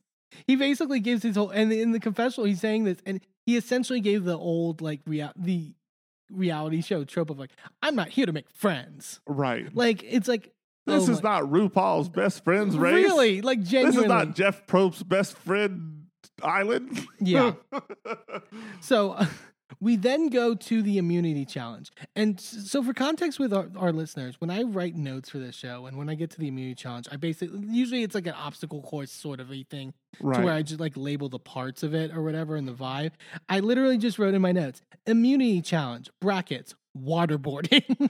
Because this challenge is probably bar none the most dangerous and idiotic challenge that they have on Survivor. You have to be under a grate in the water as tide is rolling up and not die, essentially. Like, don't drown. The person who stays down there longest wins immunity. So it's like, don't drown, but also like push yourself to the edge of drowning for this idol. Jeff is always like, you're going to be at that point of like fear where you think you're drowning and you have to push past it. It's like, that's called trauma. Also, it's called drowning. Like like you are literally scarring people. Like you were saying, we were so thankful when they did this last season because they had to basically crown 2 people because the tide had gone down to a point where it wasn't going to matter. Right. And I was hoping for that this case, but we didn't get it. We had talked. I kind of am a masochist in the sense of like, I love that they're pushing them a little bit. This feels like way too fucking much. Yeah, it needs to be gotten rid of. It is dangerous. I am surprised that they haven't had anybody that is like absolutely not. Or I mean, I would absolutely say no. I refuse to do this challenge. Jeff, quick question: are you fucking crazy? Carson, of course, Carson being the Survivor fan. I tested this in my bathtub. It's like, oh my God. So Lauren's the first out, but Lauren's the first out, but she lasts an hour. So like everyone at least goes an hour. Yeah. Which is crazy. It gets down to Yam Yam and Heidi. And Yam Yam ends up pulling it out at about an hour and 25 minutes. Right. I love that. I did love like, because you don't know you won. Like Danny has to go in and like basically be like, hey, you won. And Yam Yam's real emotional about it because I'm sure he isn't likely favored in people to win challenges. Right. And this is one of the toughest fucking challenges to do. Yeah. Well, and he talks about how, his whole family is athletic and he's really the one that's not. So being able to, say, hey, I want an immunity challenge, an individual immunity challenge on Survivor. That's huge to be able to go back and say, I'm one of you. Yeah. I'm not like the other one. And all I had to do was almost drown to death. So then we go back to camp. Carson, like I mentioned, Carson's like, this is the most critical vote because there's 7 of us left. And so if we can get to 6 and have 3 Tika members, then we have the majority. Danny then says, Danny's basically telling everyone to vote out Carson. He's like, he'll beat us all if he makes it to the end. And Danny's like, okay, so tell Tika we'll just split our votes between Jamie and Lauren. And then it's like, okay, this is also the last night to play Shot in the Dark. So we can't give any suspicion that anything is up. I love Danny bringing the fake plan about splitting between Jamie and Lauren to Carolyn. And Carolyn goes, is that for the real plan or is this the fake one? I love that that's how it's gotten in this game. And Heidi's like, oh, well, Carolyn could be a big cannonball when she comes back from camp after this. Because, if she was mad last time. Well, she's been left out of, I think, 3 or 4 major votes. Yeah. And it's like, of course she's going to be pissed. Yeah. Carolyn tells Yam Yam, I think they're voting Carson. She just is like, it feels stupid that they're it doesn't seem right. They're clearly voting Carson. And Yam Yam is like, okay, let's just stick to the plan. There's this great shot of Danny seated on the beach when Carolyn's in front of him seated with her back facing to him, and they pan from Danny's face to Carolyn making this look on her face I don't it was it was really cinematic in terms of just her bug-eyed like he's gonna murder her or something. Carolyn then talks to Danny, and I think this was smart. She's acting as if maybe it would be a good idea to vote Carson or whatever. Seeing where if he would bite. And Danny's like, it's just bad timing. And Carolyn's like, you're lying to me. Carolyn then brings this to Carson. Is like, I'm getting the vibes that your name's getting thrown out. And Carson tells Jamie and Lauren his suspicions and basically suggests like splitting between Danny and Heidi. And so now Jamie and Lauren are kind of in the middle position where they're like, we could go with Danny or we can go with Carson. There's both validity to get out both of them. Lauren is like, I kind of trust Carson a little bit more, but Jamie's like, okay, but we can't give Tika the numbers. Like that could be an issue. And Yam Yam promises Carolyn over and over again, like, I'll vote for Danny. Like, to sort of get her assuaged. And then Carolyn tells Carson about her idol. And like Carson just being like, almost like crying, like so happy about it. And just so shocked that Carolyn was the one that found the idol, which like. It's like, but again, need I remind you, our faithful listeners, that she wasn't exactly stealthy when she got the idol. So can we blame her? Yeah, like can we blame? Literally, the other 5 members of their tribe walked in from the watering hole. She was the only one that was not with them, and she left the door open and the bag swinging. Yeah. Like, come on. You didn't know she had. Come on. I don't get it. I genuinely don't get it. And she's like, I want to play it on Carson, but I'm also worried that if I play it on Carson, if Danny has an idol, he'll play it on himself. Right. So maybe we should put our votes on Heidi. And then I was like, oh shit, but Heidi has an idol. Right. God damn. And I was like, if Carolyn goes home because of this, I'm gonna be so fucking mad. Yeah. Like, we go to tribal council. Jamie does her. It's almost like Jeff is paying Jamie at this point to say this shit. Of like, that's the beauty of this game. It's different every single time. We get it. Show us, not tell us. Like, goddamn. Carolyn is talking about being paranoid and that she's like always spiraling about the plan, etc. Like, you never know when you get to the beach. And Danny just goes, I disagree.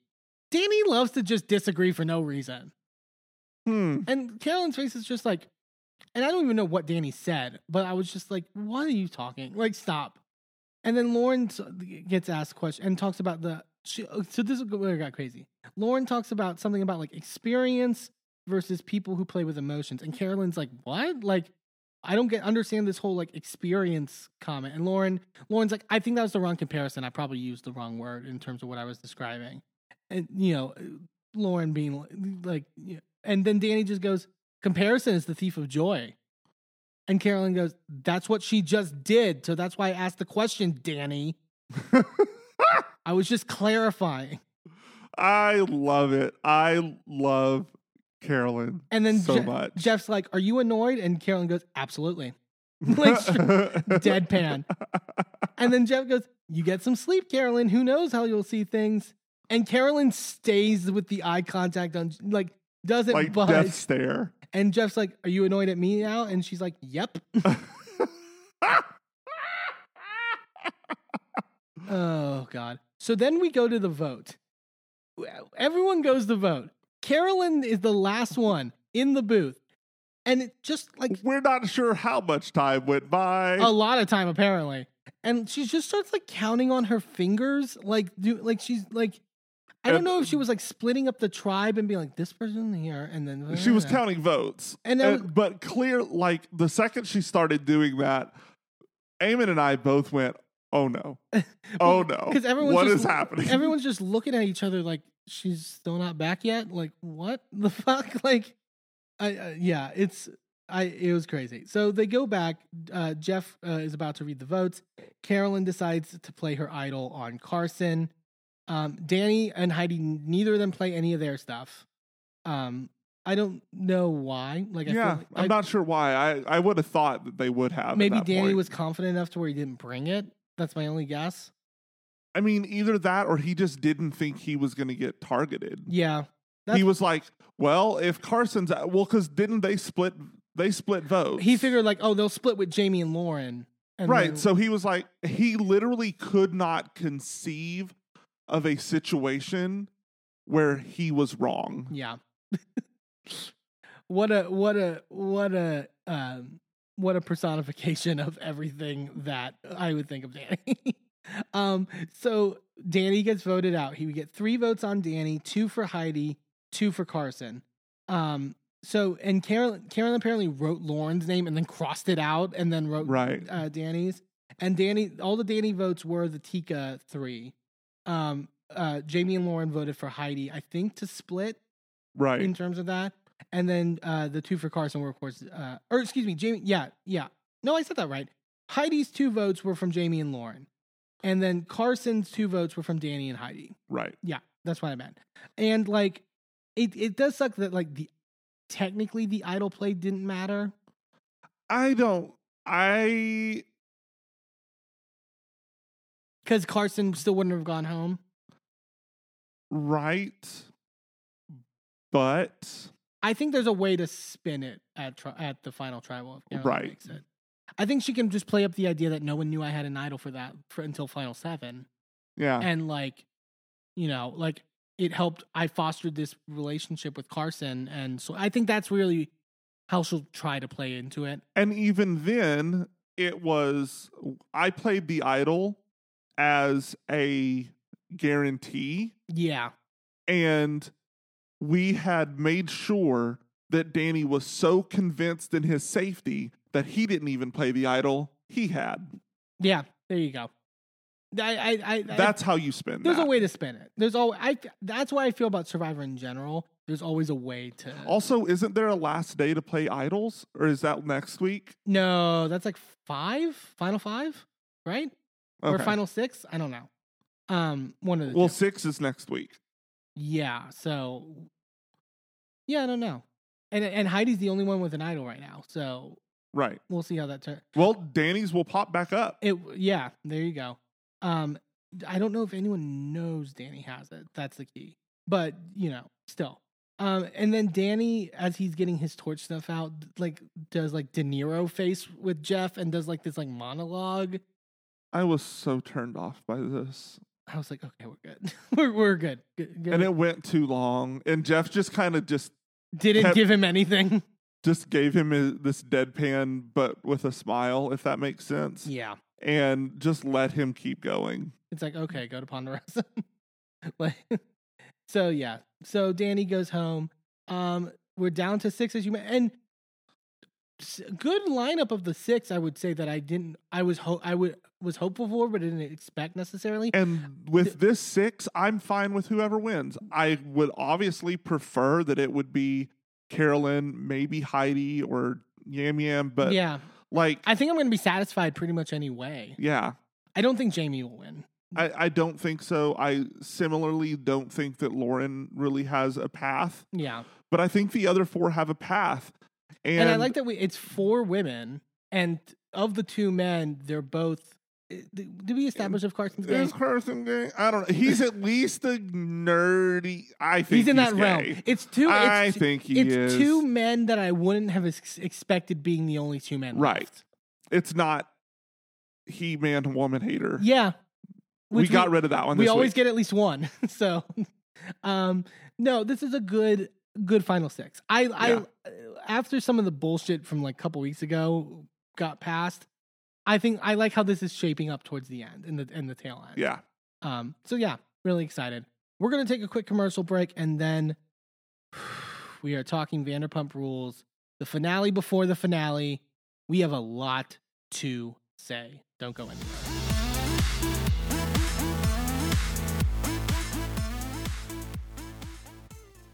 Well, hello, friends. I'm your pal in the mainstream media. And I'm the Riz. And, Riz, it takes years of strenuous, dedicated training before you're worthy to step inside a professional wrestling ring. But it takes even more time to develop complex, highly astute opinions about professional wrestling. Am I right? That is correct. And you know where we can find that? Yes. On the Wrestling Mayhem. That's right.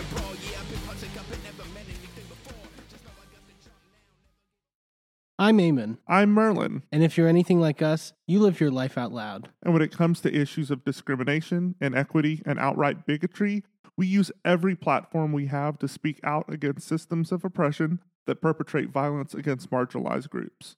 That's why we are so proud to wear designs from the Survivors Know merch store. Their team has created designs that feature unapologetic, empowering, and survivor-centered messaging that range from mild, like accountability is love and toxicity is not on the menu, to a little more spicy. like one of my favorites, fuck your laws, fuck your system, transformative justice now, which has a cute little happy flower on it. Each design is available on a variety of items from t-shirts and hoodies to bags, blankets, magnets, and even stickers. And as more items become available, the options will continue to grow. 100% of the proceeds go back into supporting the amazing work done at Survivors Know to support survivors, workers, and survivor advocates by organizing, challenging the status quo, and creating alternatives to the systems that fail us. Support Survivors Know by shopping today at survivorsknow.threadless.com. That's survivorsknow.threadless.com. Sidekick Media Services. We are your sidekick in business for social media, video production, and more. Find out more at sidekickmediaservices.com.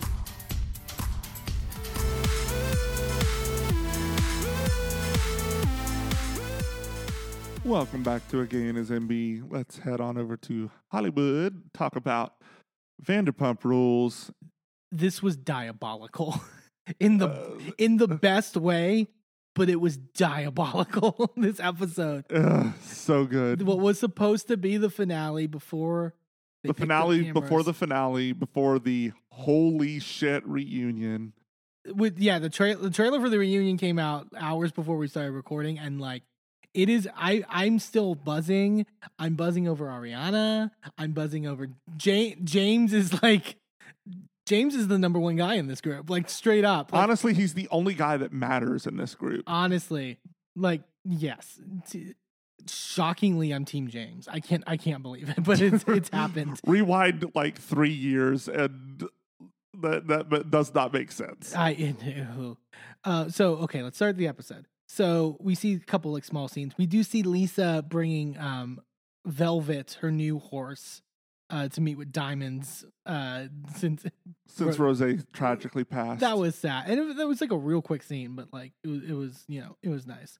We then go to Katie and Ariana as they're at the something about her space, and they're getting ready to organize sort of like a trial party, or like we're starting off party, like launching, little introduction sort of thing. And Penny, who's their chef consultant, comes by, who's done stuff for Sir and for Lisa and stuff like that, to sort of help. And they're gonna make some of the sandwiches that they have already to sort of have people try.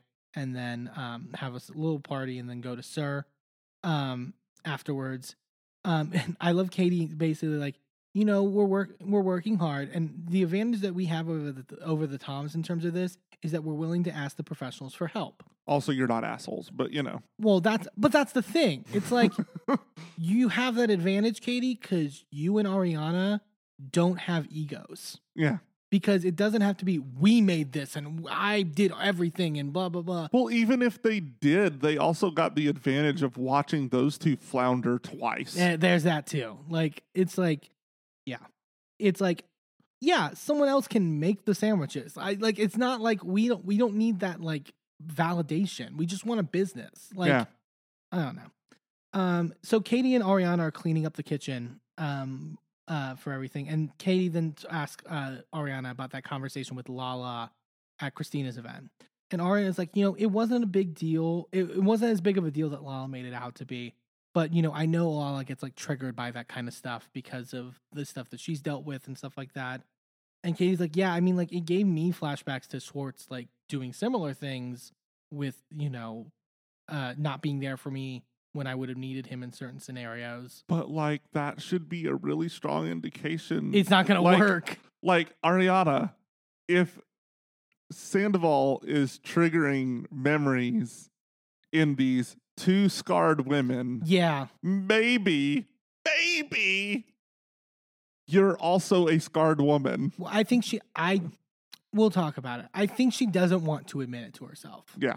I even less than that, I think that she has been gaslit into gaslighting herself. Yeah, it's like Sandoval's like capitalized that over a certain realm with like the Howie Mandel interview being like, she only wanted to show a certain part of our lives. It's like, no, she's not fine showing the, like, we'll talk about it. She's fine, like, sort of talking about your normal relationship issues. But, like, when you're doing shit like cheating on her, when you're doing shit like not going to the funeral and stuff like that, going all the way back to Miami Girl, right? Like, I feel once Miami Girl happened, it became a thing of, like, okay, I can't let anyone pierce this. And so, yes, she's very conscious of that. And she does. Lala talked on her podcast that part of when they were filming, like, Ariana got angry with one of the producers that Lala was bringing this up, and like before what happened. And it's I like, get it. Like, your relationship started with 2 years of Kristen like hounding you at every turn. So I get why you're uber protective of this. But I also think part of it is, and not to blame, and it's not to blame. I don't think Ariana deserves blame in this. It's Absolutely not. It doesn't, like, people who are saying as like, oh, well, she should have known. Okay, that doesn't qualify that she should cheat on her. Like, it's stupid. But, like, I also think part of it is Sandoval feeding that to her, of being like, they're out to get me. Yeah. They're out, like, I think that factors into her mind. And she's already been in an abusive relationship in the past. She's been open and honest about that. Yeah. So, like, and Ariana's like, I'm not the type of person to be mad at Lala for asking questions or, being concerned in the moment. And at the end of the day, it doesn't bother me that Tom didn't leave. It bothers me that it will cause people to whisper and sort of undermine our relationship. And yes, that's what we're talking about. Like, it's like, there's a self-consciousness about, especially when you've been in it for 9 years. Yeah. Like, when you reach that point where it's like, I don't want to admit to myself that it should end. You know what I mean? Yeah. Because it's like, it feels like a decade wasted. Yeah. So I get that. Like, but they're ready to get the shop sort of open for this party. We then go to Charlie and Raquel, who goes shopping. Raquel. Every time I hear her name, that's what pops into my head. That's how I feel about her at this point at the end of this episode. She's vile. I love them just being like, oh, I love retail therapy. Like, oh my God. So they start shopping. Charlie then asks about what happened at Christina's event, right? And Raquel's like, yeah, it wasn't that great. And then Raquel then tells Charlie about Katie and Katie's mom, Teri, being kind of cold to her. Like, they came, I said hi to them and they were like, hi.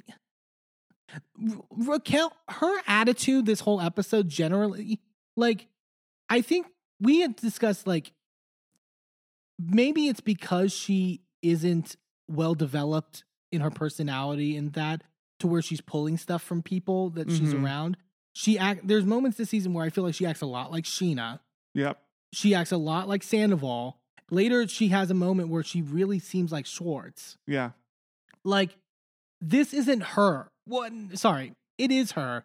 But this put on, like, I'm so better than this was like coming through so much this episode and it was pissing me off. Yeah. And then Raquel's like, well, I can see where Katie gets it from. And I'm like, you're already starting off wrong. And it gets worse. It gets way, way worse. And then they talk about, well, and I had a conversation with James, to sort of talk about things and what happened. And like, James was like, didn't she say something about like, James was like, I know I said I didn't love you, but I didn't mean it. And I was like, when did he say that in the conversation? Yeah, I don't remember that at all. James was pretty clear of like what he felt about you at the end of the day.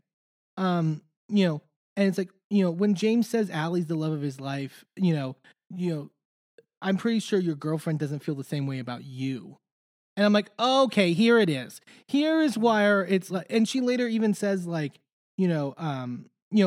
he'll fuck it up with her eventually. That's why I called her my replacement.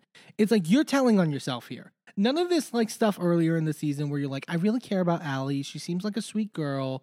I want what's best for her. Bullshit. Absolute bullshit. This is fuck you. You were such an asshole for this. And you're playing, I mentioned it last week, you're playing victim off of this James breakup to the point of nausea at this point, because it's like, you're not that big of a victim in this whole thing. You had a shitty boyfriend. Yeah.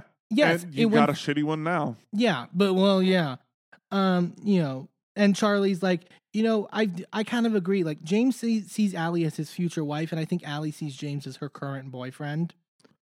And then that might be true. I don't know that it is. I feel like... I mean, James is one to say, like, I'm going to marry her and put babies in her immediately, but like... Right, but I also think that Allie realizes that she's in for some hard work with James, and I don't think she would have signed up for that if she wasn't serious about it. Yeah. We'll get to it a little bit later, and I talked about it last week of, like, I'm liking James and Allie as a couple a little bit more now than I originally did. And then Raquel in her confessional with her fucking feel bad for, like, this is my narrative rehearsed line that I've written out.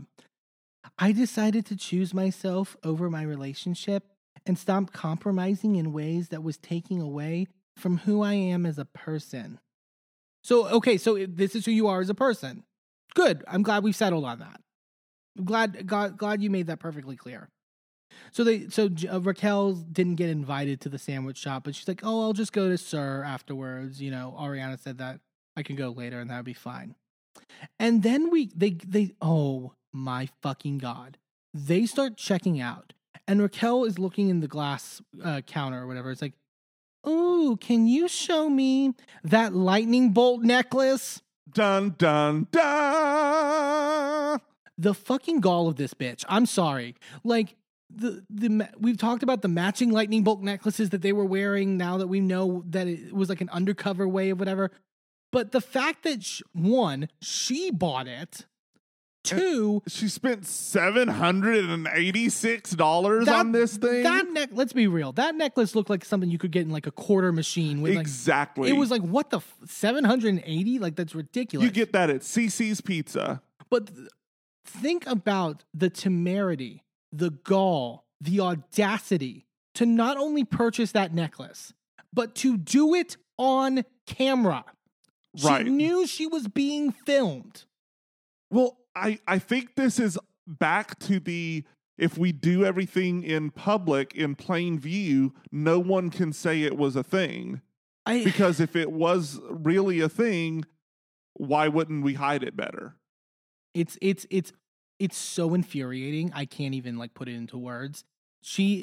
I'm so glad Ariana rips her to fucking shreds at the reunion from what we've seen from the trailer. Cause like, fuck her. Oh, so good. It's so good. We then go over to Schwartz and Sandy's, and they've gotten their new booth that they've ordered. And Schwartz is like, it's so great to have this. This is like the last missing piece of the puzzle for Schwartz and Sandy's. Really? Not the kitchen staff that you still haven't staffed? That's not the last piece of the puzzle? Also, you could have made this booth in like 2 days in somebody's garage. It's like, I don't get what was special about the booth. It's some wood and some batting and some like padding and stuff, and then fabric over top. Yeah. So they talk, and Sandoval says like mentions again like I'm jealous of Katie and Ariana's spot. It's so manageable, which again I think is like it feels like a dig. Yeah.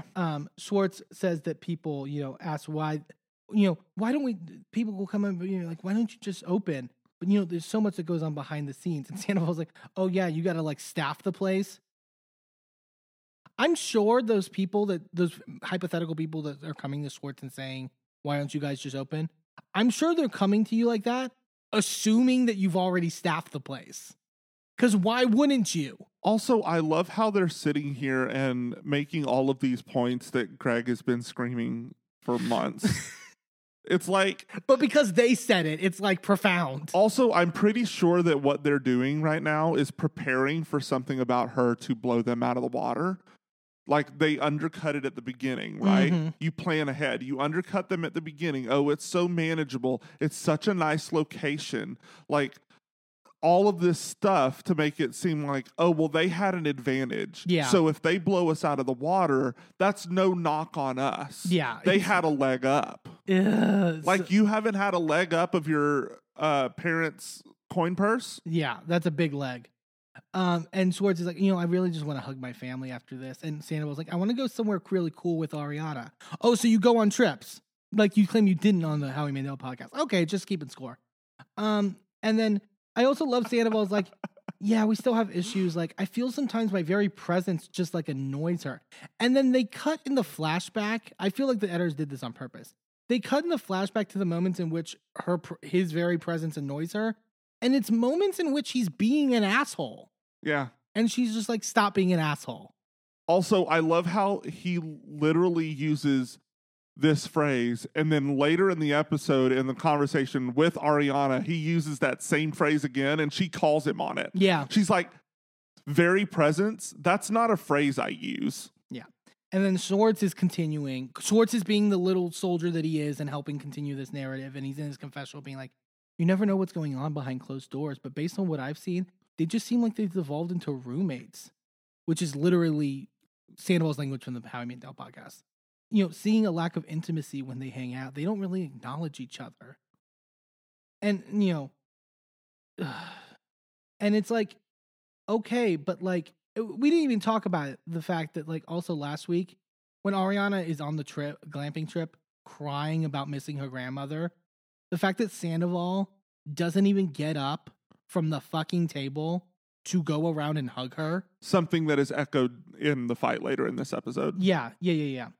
So, and Sandoval, and this, when he's talked, he's like, you know, it's just, I can't with Ariana. It's like, when's the last time you went to the store and brought home paper towels and toilet paper? You know, there's pens in the drawer, batteries in the drawer, because I do that. What? Like, do you ever just like not have a pen and think, you know what? Fuck my partner, I need a divorce. Yeah. Like, she didn't bring home toilet paper. Time to fuck her best friend. I just, what? It's so fucking infuriating. Sandoval goes, you don't go out of your way to do things for me and it hurts. And Schwartz is like, you want to address those things because they magnify over time and people can get too comfortable being dicks to each other. Yeah. I also, I hate when Schwartz acts like a fucking therapist this season. Yeah. It's like, the fact that you can act like in other situations, like you're this profound fucking therapist when you act so fucking dumb around Katie. Yeah. It's like, what I really love here is that this whole, like, you see here, like here in this conversation and also later at the something about her party where, you know, where Sandoval like makes a big show of having that big romantic kiss with Ariana right at the beginning of the party. Mm-hmm. He's trying to set the stage of, we have all these problems in the background, but in front of everybody, we're the perfect couple. Yeah. He's literally manipulating the narrative, and it's so obvious. And I'm really glad that we had the knowledge of all of this shit happening going into the season, because I feel like we would have missed it. Yeah, probably. We probably would have bought it to a certain extent. Sandoval's like, I can count on less than, and because that Ariana never thinks he's correct on things. He's like, I can count on less than a hand in our 9 years together where Ariana has ever said, wow, you're right. Yeah, maybe because you're wrong all the time. Think about that for a second. Marinate on that. And Schwartz is also like, I mean, you guys, you know, whether it's therapy or whatever, just, you know, you got to handle it. You don't want to procrastinate and not handle it. That term, procrastination. So then we go to Tom and Ariana's house. And Ariana is talking about the event and showing him the logos for something about her and all that. And I can't tell if I'm reading into everything because everything feels like a plot. But I am sorry. I don't believe that there is one moment on camera that's genuine. This season especially, that is genuine with Sandoval. Because he goes, is there anything I can help you out with? And she's like, no, just come to the party. I feel like him saying it was like, because you know I help out with everything. Because I'm always there lifting you up. They bring up the Lala conversation. Ariana basically says, you know, I told Lala, you know, Tom needs to defend himself. I'm not his spokesperson. And, you know, at the end of the day, like, you probably shouldn't have just gone because it looks like a place that you probably couldn't have gotten a lift. Which that makes it even crazier. Like, I think what she was like, did they know that she was sick and were worried that she was going to die? and then he went to this party. I think that she was more meaning you should have known when we talked that you weren't going to be able to get a lift. That's fair. Maybe that's possible. Yeah. So, and Sandoval's like, yeah, I mean, I think part of it, this is now, it's all immaterial because it was a lie anyway. Yeah, he sat on it for a little bit after he got caught at Tom Tom. And so now he's come up with the lie, right? Right. And his lie is, if part of what it was in my head was if I had came home, I would have wanted to fix it. And I knew I couldn't fix it. So this is now story number 4. Yeah. So now Sandoval's like, well, Sandoval then gets to do his monologue.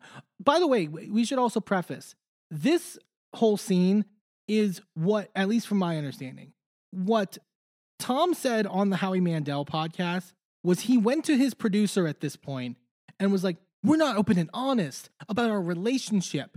And, I want to be open and honest. And it's not fair that we don't talk about our issues. So we need to talk about our issues. And so this scene happens. So, one, that's bullshit, because watch the early episodes of this season, let alone past seasons, but watch the early episodes of the season. Ariana talks about what her issues are with Tom at this point, in the fact that he's either at the bar or he's doing his band and they have no intimate time together, and she is missing that, and it's making her feel distant. She's literally said multiple times that having quality time is her love language. Yeah.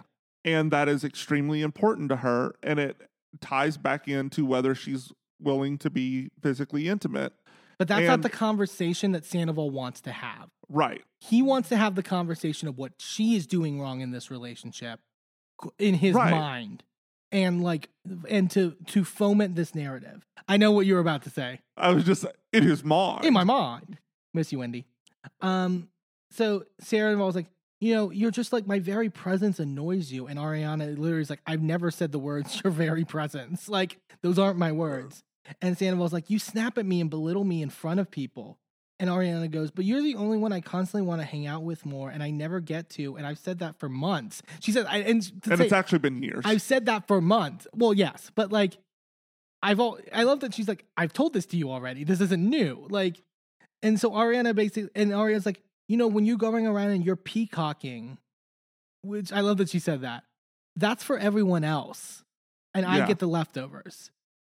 And then Sandoval's like, I mean, we just got connected. We didn't even take a picture together at Sheena's wedding. That's not okay. That speaks so much to... Notice how many times in the Howie Mandel podcast, Sandoval talked about his brand and about presenting his brand and how it helped his brand and how they had a brand. Also, I don't know about you, babe, but my phone has a camera on it. Does your phone have a camera on it? So there's 2 people in a relationship who can initiate picture taking. Yeah. It's not just me, right? You have a camera. You can also say, hey babe, let's take a picture. Yeah. Okay. Just clearing that up. And I'm pretty sure that he has a better phone than either of us do. Sure. Because they have a lot more money than we do. So I'm just assuming he has the ability to take a picture. Yeah. I mean, he certainly has the ability to FaceTime someone. Ooh. So, and then, I'm still reeling from that. Ariana then goes, you don't have to feel bad about that. I don't think taking pictures together is a marker of if we're connected. And Sandoval's like, yes, it is, dude. Again, you're disagreeing with me. What's up with him calling people dude who clearly do not want to be called dude? Yeah. He's like, there it is. You're disagreeing with me. And Ariana says, I'm actually not. I'm agreeing with you that we're not connected. And Ariana's like, we don't just, talking about intimate time, it's like, we don't sit, we don't watch TV, we don't listen to music anymore. And Sandoval's like, let's do it. And then he goes, and fully fake cries. He is a terrible, terrible actor. It's awful. He is so bad at it. Well, I mean, we knew that. He did that movie, remember? Yeah. That was really bad. Does anyone remember? But no, notice what happened. She brings the facts, lays out the facts of things, and he doesn't have any more of the narrative, so then he just cries. And then, so because the facts don't support his argument, he becomes emotionally manipulative. Yeah. So then he brings up the sex, and he's like, we just us having sex 4 times a year, that's not good for me. And Ariana's like, I need someone to spend time with me because I can't have sex with someone who feels like a stranger. Yeah. Which she has said for years on this show. Years. Literally, I believe it was season 3 Yeah. when she first said this. And Ariana in her confession was like, you can't telepath your dick into a vagina from the Abbey. Like, oh, and the fact that she said the Abbey was just, yeah. And, it's like, then she's like, Sandoval's like, what's your idea of quality time? And she's like, going out to dinner, going for a walk even, not, it doesn't have to be us getting drunk together. And he goes, okay, but that's your definition of quality time. And Ariana's like, but that actually is the definition of quality time. He goes, no, it's not. It's your definition. And then we get Sandoval in his confessional and the producer's like, so what's your definition of quality time? And he's like, how about we take some mushrooms and look at the sunset? How about we go skinny dipping? How about we go hang gliding? So I just want to point out, I need stimulus. Not only does the I need stimulus, that's bullshit because literally 2 of those are like not chill, stimulating. Not like, so the first one is I need to be intoxicated. Yeah. Dude, you have a problem. Yeah. Number 2 is back to the centering around sex because guarantee you skinny dipping means we're going to have sex. Yeah. And number 3, you need something that is high octane to matter. So that's literally another, almost a drug. But the thing that it's either intoxication or sex. But the thing that all 3 of those have in common though is that they're for other people. He wants to do mushrooms and skinny dip and that to look cool for the outer world. The things that she suggests, watching a movie together, going on a walk, is stuff you do between you and your partner, and it's not about the fucking society that you're in and every people seeing that you're fucking cool. Also, didn't they skinny dip in Mexico? There's also photos of them hang gliding. Someone posted that on Twitter. Shut the fuck up, Tom. Like... And then, he's like, oh, why do you go out to karaoke or whatever with Logan? And she's like, because we like different things. And she's like, you don't think I like Beyonce? And Ariana's like, you won't sit and watch episodes of Love Island with me, which that was a great line. And he's like, yeah, because I won't sit and watch 50 episodes of Love Island, which I feel was shitty because it was almost as if he was saying you don't do anything. As if she herself is not also opening a restaurant, as if she herself doesn't have other business ventures and isn't actually working. Also, how dare you shit on reality television when you are literally on reality television? Yeah. But that's like you are no better than the people on Love Island. Shut the fuck up. Yeah. And then Sandoval's like, look, I love you. I just want us to do better. No, you don't. You want an excuse to break up with her. This is also the thing that's pissing everyone off too, is that you are stringing Ariana along in this whole scenario instead of being a man and breaking up with her so you can be with Raquel. Right. Well, and it is so, like, I feel like a lot of people overuse the word trigger, but it is triggering to watch how he treats her and watch how Raquel treats her. Like the level of like manipulation and gaslighting and like crafting this like nefarious narrative is so like it is activating. Yeah. And it is so obvious when you see how passionate people are about this online. Like people are angry. But Howie Mandel doesn't get it. But it's everybody who has been in a relationship with an asshole like this is remembering that relationship when they watch this. Yeah. And it like I've had a relationship like that and it drove me to the edge of my life and I will leave it at that. Yeah. But it was literally one of the darkest times in my life. I don't like reliving that every week. But being able to see her come out at the end of this, knowing there's a satisfying knowing ending. that there's a satisfying ending, knowing that she gets hers at the end of this is what keeps me engaged. Yeah. I'm invested in these people's lives, but it doesn't mean that every week it's not very difficult to watch. I had moments this episode I almost like whenever I get vertical off the couch, So we go to James and Allie's house, and James is working on DJing because they're getting ready to go to Imagine Fest. James is talking to Allie, and basically they're going to stop by the Something About Her party and wants to introduce Allie to LVP, and he kind of feels like it's like introducing Allie to my mom, essentially. Yeah. Like the same kind of vibe, which I get because LVP has been almost like a second mother Yeah. to him. They talk. They're also, when they're getting back, James is saying that he's going to set up a session with a therapist because Allie had suggested it.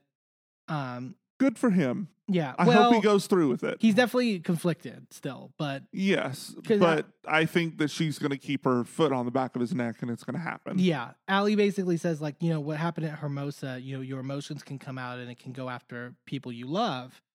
And James in his confessional, like, I just always looked at like people who went to therapy in movies, and if like it was people who were in shambles, and I've never felt like my life's in shambles. So why do I need to go to therapy? And it's like, one, that's not why that's not the prerequisite for therapy. Right. You can be a perfectly fine person and go to therapy. Right.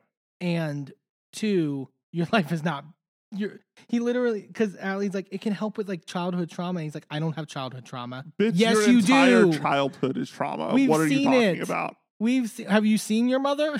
Have you seen your father? Yeah, it's like you have childhood trauma.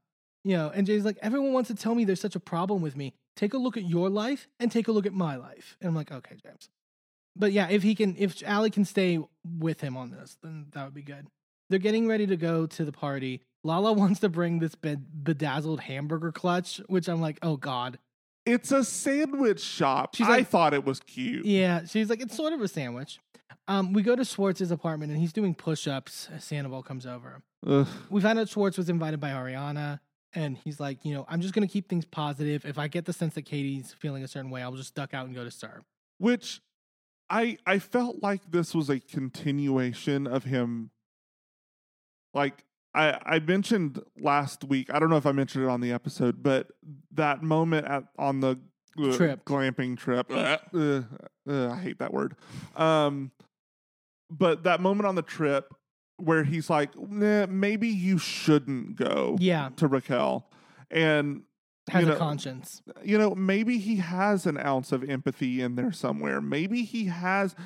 I just feel like he doesn't know what to do with it. Yeah. It's like he's got this little bowl with a little bit of empathy in it. And he's like, okay, now what do I do with this? And it's like, just, Schwartz, apologize. That's all you got to do. Literally apologize to Katie. Like, sincerely. But he's also like, I think I'm at the tail end of this whole Raquel thing. I just need to let it breathe out for a month. Or you could just apologize now. Yeah. And he's like, well, and then it pissed me off. He's like, I would have never kissed Raquel had I known the fallout that was going to happen afterwards and how much it was going to hurt Katie. You did know. You did know. You knew it was going to hurt her, but you thought it was going to be like everything in the past where you would get away with it after a week or so. Yeah. And Schwartz is like, I talked to Teri when we did like a dog exchange or whatever, and like Teri's upset with me too, like, because that's her daughter. Right. And so, yeah. So we go to the Something About Her party. Allie and James come by, and they try out the sandwiches. They look really good. When they keep promoting that Greek salad sandwich, I'm like, that sounds really good. I really want that. I'm like, I want a Greek salad sandwich now. We need to find an excuse to get to LA. Get to LA. And LVP walks in, and she's so excited for them. And she's like, I always said, if you want something, if you want something said, ask a man. If you want something done, ask a woman. I mean. So LVP, James, and Allie start talking. LVP is asking about the Imagine Fest. It's like, how many people are you playing to? And there's this long pause, and James is like, it doesn't matter the amount of people. It's just, it's the connections. It's And LVP's like, Allie's coming with you to obviously keep an eye on you. And Allie's like, no, it's just for support. And it's kind of a moment like, oh, you kind of like talk back to Lisa a little bit. She's got the same energy for everybody. And I respect her for that. Yeah. And James is like, Allie's not a pushover. And, LVP's like, good, because she needs to sort of hold you tight and stand strong in this. You've come, she's like, you've come a long way. You're not there yet, but like, Well, and I thought it was nice because a lot of people LVP would have clapped back to on that. Yeah. But I think Allie earned her respect. I think she knows actually. that James needs that, like in a certain way. And LVP ends it with, this was great. LVP's like, I suppose he'll be getting so much more money. He'll be able to send flowers for my birthday. And James was like, oh, happy birthday, happy birthday, happy birthday. Because it's LVP's birthday. So then Teri comes by and she's obviously loving the shop and is so exciting. Katie's like, it's so great to see, this full circle moment of having my mom here. And she jokes, he's like, but also I'm going to be putting her ass to work ASAP. Mm-hmm. Christina asks Ariana if Raquel's coming, and Ariana said no, she's just going to come to Sir afterwards. And Ariana talks about how she's not picking a side right now between Katie and Raquel, but trying her best to sort of navigate it. She will soon. Yeah. We found out Sheena's tested positive for COVID, so she's FaceTiming in, and she congratulates Katie too. So I'm willing to give Sheena her redemption. Yeah. If she apologizes, which she seems to have done, and Well, and she seems to be squarely on the right side of things in the next episode. It's very easy when, all the stuff is happening. So Schwartz and Sandoval then arrive. Schwartz gives Katie flowers and Katie's like, thank you, but like, baseline, obviously. And then he has a moment, it's like, oh, I love the space. I almost love it as much as Schwartz. And oh, well, I'm not going to talk. I won't say that. Like, and see, that at least is he stopped himself. It's another moment where I feel like he went, oh, this isn't about me. We should focus back on. And I was like, you have these glimpses where it's coming through. Like I feel like there could be maybe a kernel of a good person in there. Yeah. But you don't know how to, you have had so many years of conditioning from Sandoval that you don't know how to be that person. Right. And I'm seeing glimpses, and I think it's because he's finally feeling betrayed by Sandoval, so it's starting to break things in his brain. So I don't know. This is my conspiracy theory, but I really think that if Sandoval is still on the show next year, which I think he will, there will be a huge rift. There will be them. A huge rift. I don't think Sandoval's going to leave. I think, and I honestly don't necessarily think he should leave. I think Raquel's done. I don't see the path for Raquel, to be honest, unless she's actually going to commit to Sandoval. But I think she might, just for the paycheck. Maybe. I mean, I wouldn't be surprised. They head to Sir. Katie and Teri walk in, and Raquel's there, but like they walk right past Raquel as deserved. Like, fuck Raquel.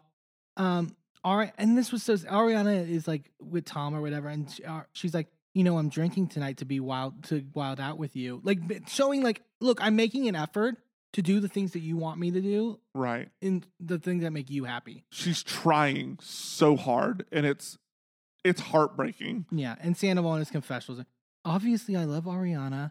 Obviously. Bitch where? Fuck off. But with how different we are as people, we've kind of grown apart. And then Sandoval's like, it's not just her fault. This is also my fault. This is where I'm like, this is also a narcissist tactic of like, I'm not blaming you. I'm blaming both of us. We see in like trailers for the main finale of him going, I wish we both would have tried harder. Fuck you. Fuck you. This is your fucking fault. But Sandoval says, he hopes Ariana and him will get back to where they were. And he's like, it's the best relationship I've ever been in. It's a weird thing to say. Your last relationship was Kristen, and that was hella toxic with both of you. Yeah. So like, I don't know that you have really anything to compare it to. But it's such a weird transactional way to put it, though. Yeah. It's like, it's gross. LVP tries to taste Raquel's sandwich to make sure there's not poison in it, which I thought was funny. Schwartz then sits down and talks to Teri. And Schwartz is like, I'm glad we still have a good relationship. I took, taking you out for Mother's Day. And she's like, yeah, that was really nice. And he's like, it's hard knowing I won't be spending the holidays with you guys, obviously. And Teri's like, I told you, like, you're always going to be family in terms of this, but when it comes to the marriage, you blew it. Yeah. Teri, Queen Teri this episode. We'll get to it. Queen Teri. Yeah. Teri deserves sainthood. And Teri's like, look, you guys made an agreement. Nobody in the Fen group. And Schwartz is like, 6 months went by and we had a kiss in Mexico and it was just a fleeting moment or whatever. And he's like, I wasn't thinking about the tentative verbal agreement to not make out at the time. Why did you have to think about it? Why wasn't it something that just naturally came to you? Like, yeah, that's probably not a good thing to do.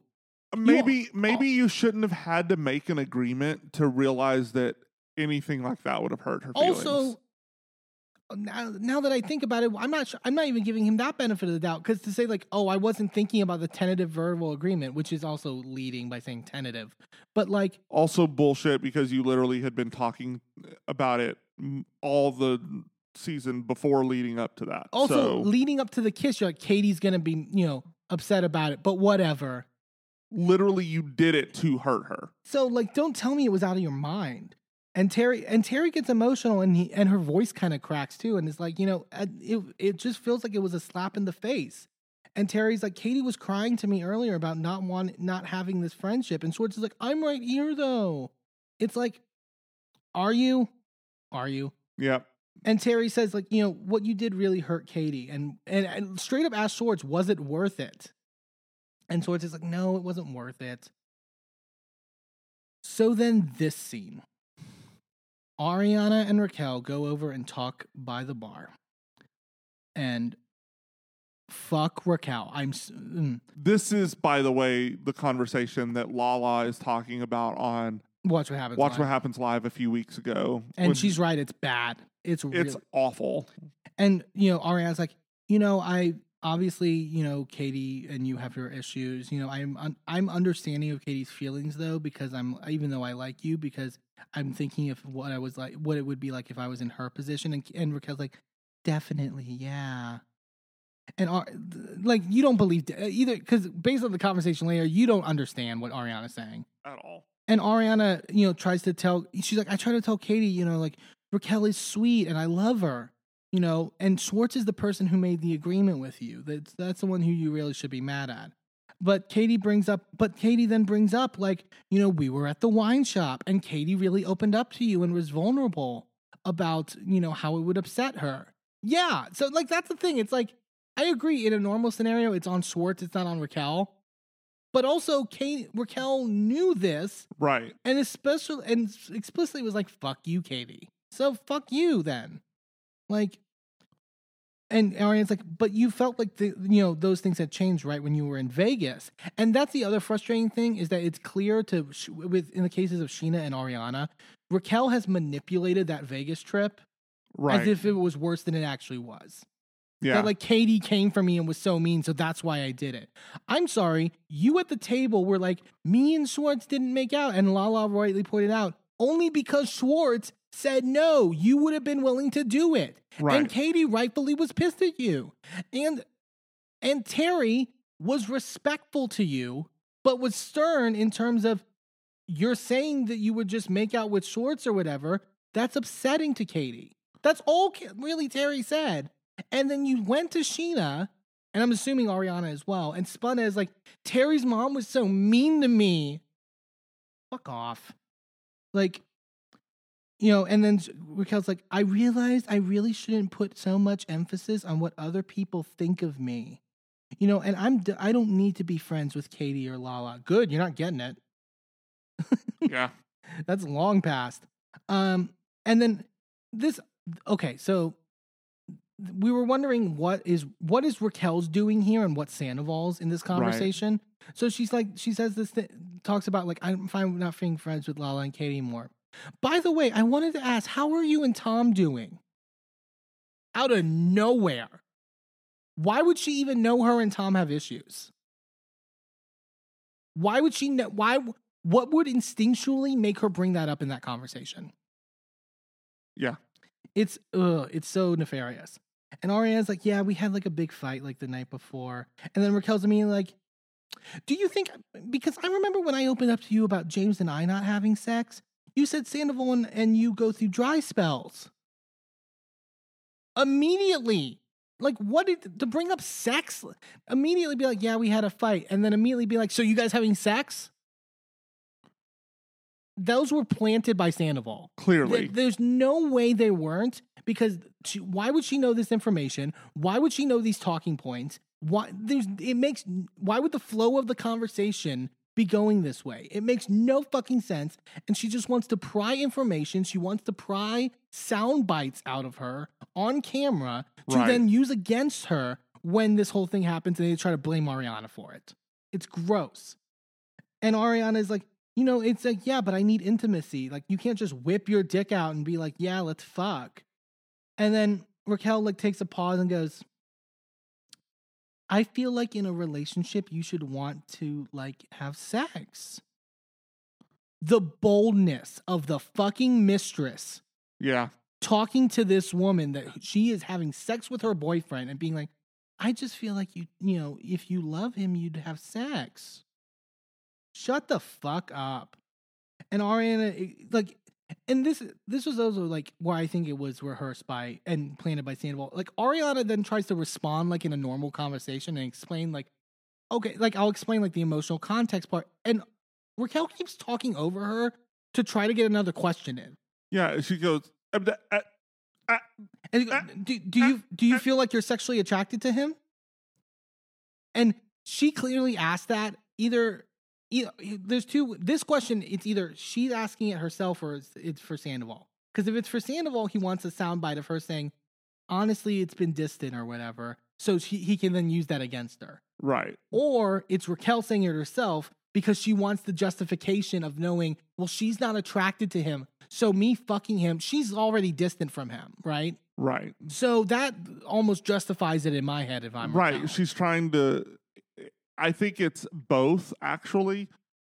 So it's she's happy to ask this question that Sandoval asked her to ask because she wants to be able to give herself some, they were already over, so it's not a big deal. Yeah.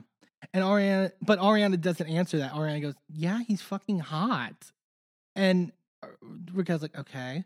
And she's like, but I'm not hot. I'm sure he's not yeah, I want cellulite and fat thighs and a big ass and bingo arms.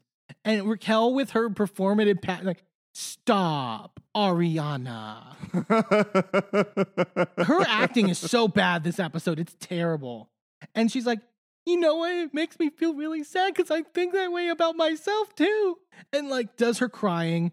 And then in her confessional, to have the gall to be like, I'm sure Ariana's body insecurities have a role in the issues that Tom and Ariana are having.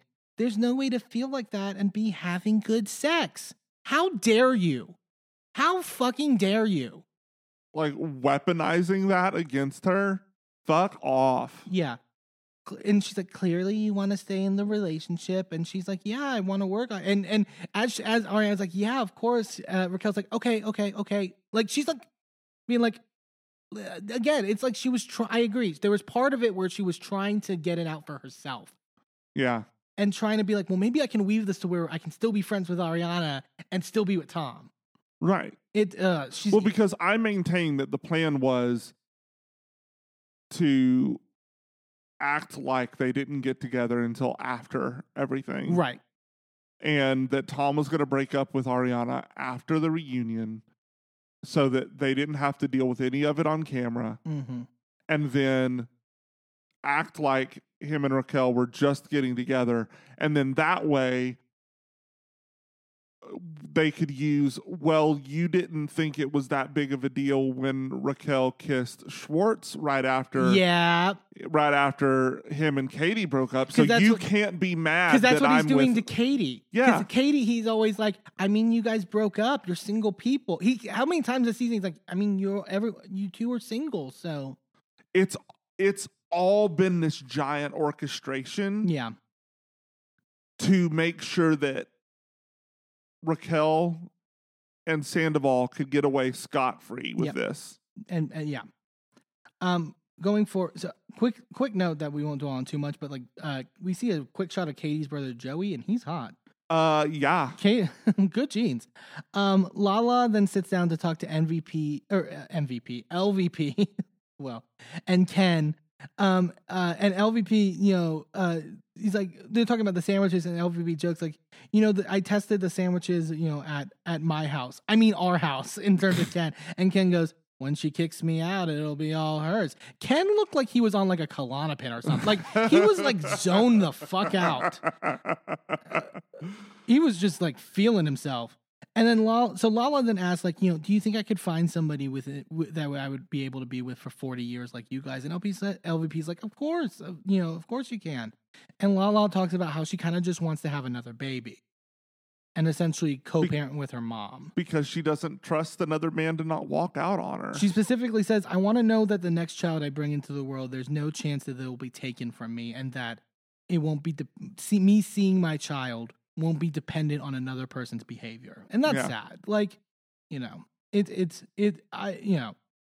think Lala's got a good head on her shoulders, and I think she'll find someone. We then get a quick scene where Schwartz is like thinking like he smells bad, and and the person he's sitting next to is like, yeah, you smell bad. It's like, and then he puts lemon on his armpits. It's so awkward. He's like, my hippie friends do this. Okay. So then this scene. Buckle the fuck up. So Katie is sitting with a bunch of people, right? And Raquel comes up and sits right next to her. Apparently they're talking about eating ass. Yeah, Katie's like gay friend who was like, we're talking about eating ass over here. And Raquel goes, oh, fun. That sounds so fun. Maybe I'll try that on stand. Oh, forget I said anything. And then Raquel then is like, Katie, I just wanted to congratulate you on the shop. And Katie's like, thank you. I said it online. This was like Tommy Wiseau level acting by Raquel. She was so, I don't know what planet she was on the way she was acting here. It was awful. And she's like, after Tom, I figured it might not be good for me to show up, but I tried your sandwich. It tastes bomb. I heard about Schwartz, and I know you've heard about Schwartz and me making out at the Bayou yesterday. So we skipped over this, but they had literally been talking earlier in the episode about this rumor that had gone around, and Katie texted Schwartz about it, and Schwartz denied it. Yeah, but now she's saying it happened. So it's like, did it happen or did it not happen? I don't think it did happen, but because Schwartz knows that she's off limits now. Yeah. But like now we've got conflicting stories. It's crazy. But she's like, I heard you about me and Schwartz kissing in the Bayou yesterday, which you proceeded to rage text Schwartz about, which you proceed like you're not even talking like a human. Like what the which you proceeded. Sounds a lot like My Very Presence. Yeah. It's very same vein. Yeah. And Katie's like, no, I didn't rage text him. I texted him. And Raquel asks, well, why? And Katie goes, why did you text him? And Katie goes, no, so here's the thing. So basically he gaslights me saying I've been overreacting since Cancun, which I love that so just so you understand, so I can break it down for you. And Raquel's like, I mean, you filed for divorce, and if Schwartz and me did make out, it's kind of none of your business. The fucking gall of this bitch. And Katie's like, what the fuck are you doing right now? Like clear, this was like Katie being like, you're just trying to have a TV moment. I don't blame her for allegedly telling Stassi. I don't even think, because she allegedly told Stassi, the worst part about this is that I don't even think they like each other, and they're just doing this for television to fuck with me. It's a very similar reaction to how Candy reacted to Courtney on this week's Atlanta.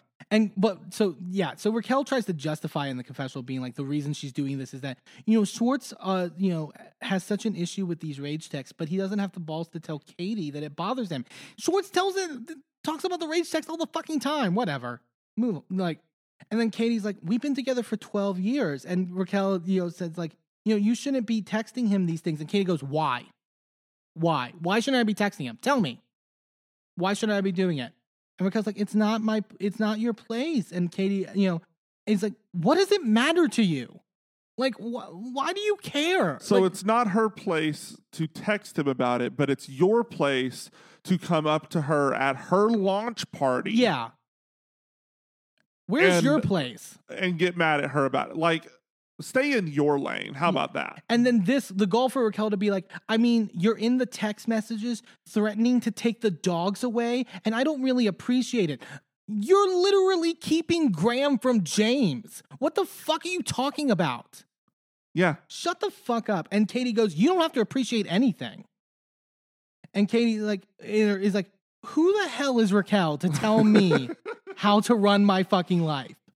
Like, on a baseline level, it's like, who the fuck are you to talk to me like this? And you know, Katie even goes, it's like, do you even want to be with him? And Raquel's like, I'm getting to know him. He's very kind. Shut up. And Katie's like, you have no empathy and you have no respect. And Raquel's like, maybe I feel more empathetic for Schwartz than you. And like, cut to Lala sitting next to Teri. And Lala's like, trying not to get out of her chair. She's like literally doing deep breathing exercises. Yeah. And Katie goes, that's your opinion. You should stick it up your ass. And Katie, and like at a certain point, Katie then like turns to Lala, like, is like, are you hearing this shit? And Lala's like, I'm in fucking awe. Like, which that Lala was me. I was like, I cannot believe this is happening. And then this is an actual thing that comes out of Raquel's mouth. She goes, look, all I know is I had a fucking bomb-ass glamping trip with my best, closest friends, and it was a vibe. What the fuck? What? You're so corny and stupid. Like, she's crazy. Nobody gives a shit about your shitty fucking glamping trip. Yeah. And like Katie's like, Katie looks to Lala again, being like, are you like, what the fuck? And Lala goes, Katie, you would have had a more productive conversation with a pig. Just be done with it. And Lala's like, I don't even understand why Katie's even engaging with this buffoon. So then this is where I got fully out of my seat. So Teri then is like, Raquel, can I ask you something?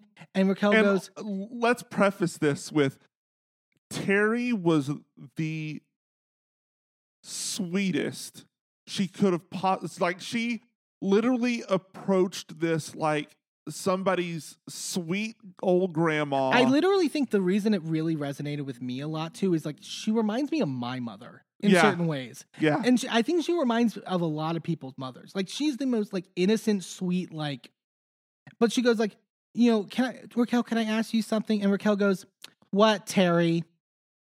Excuse me? Excuse the fuck out of me. But they kind of don't, it doesn't register.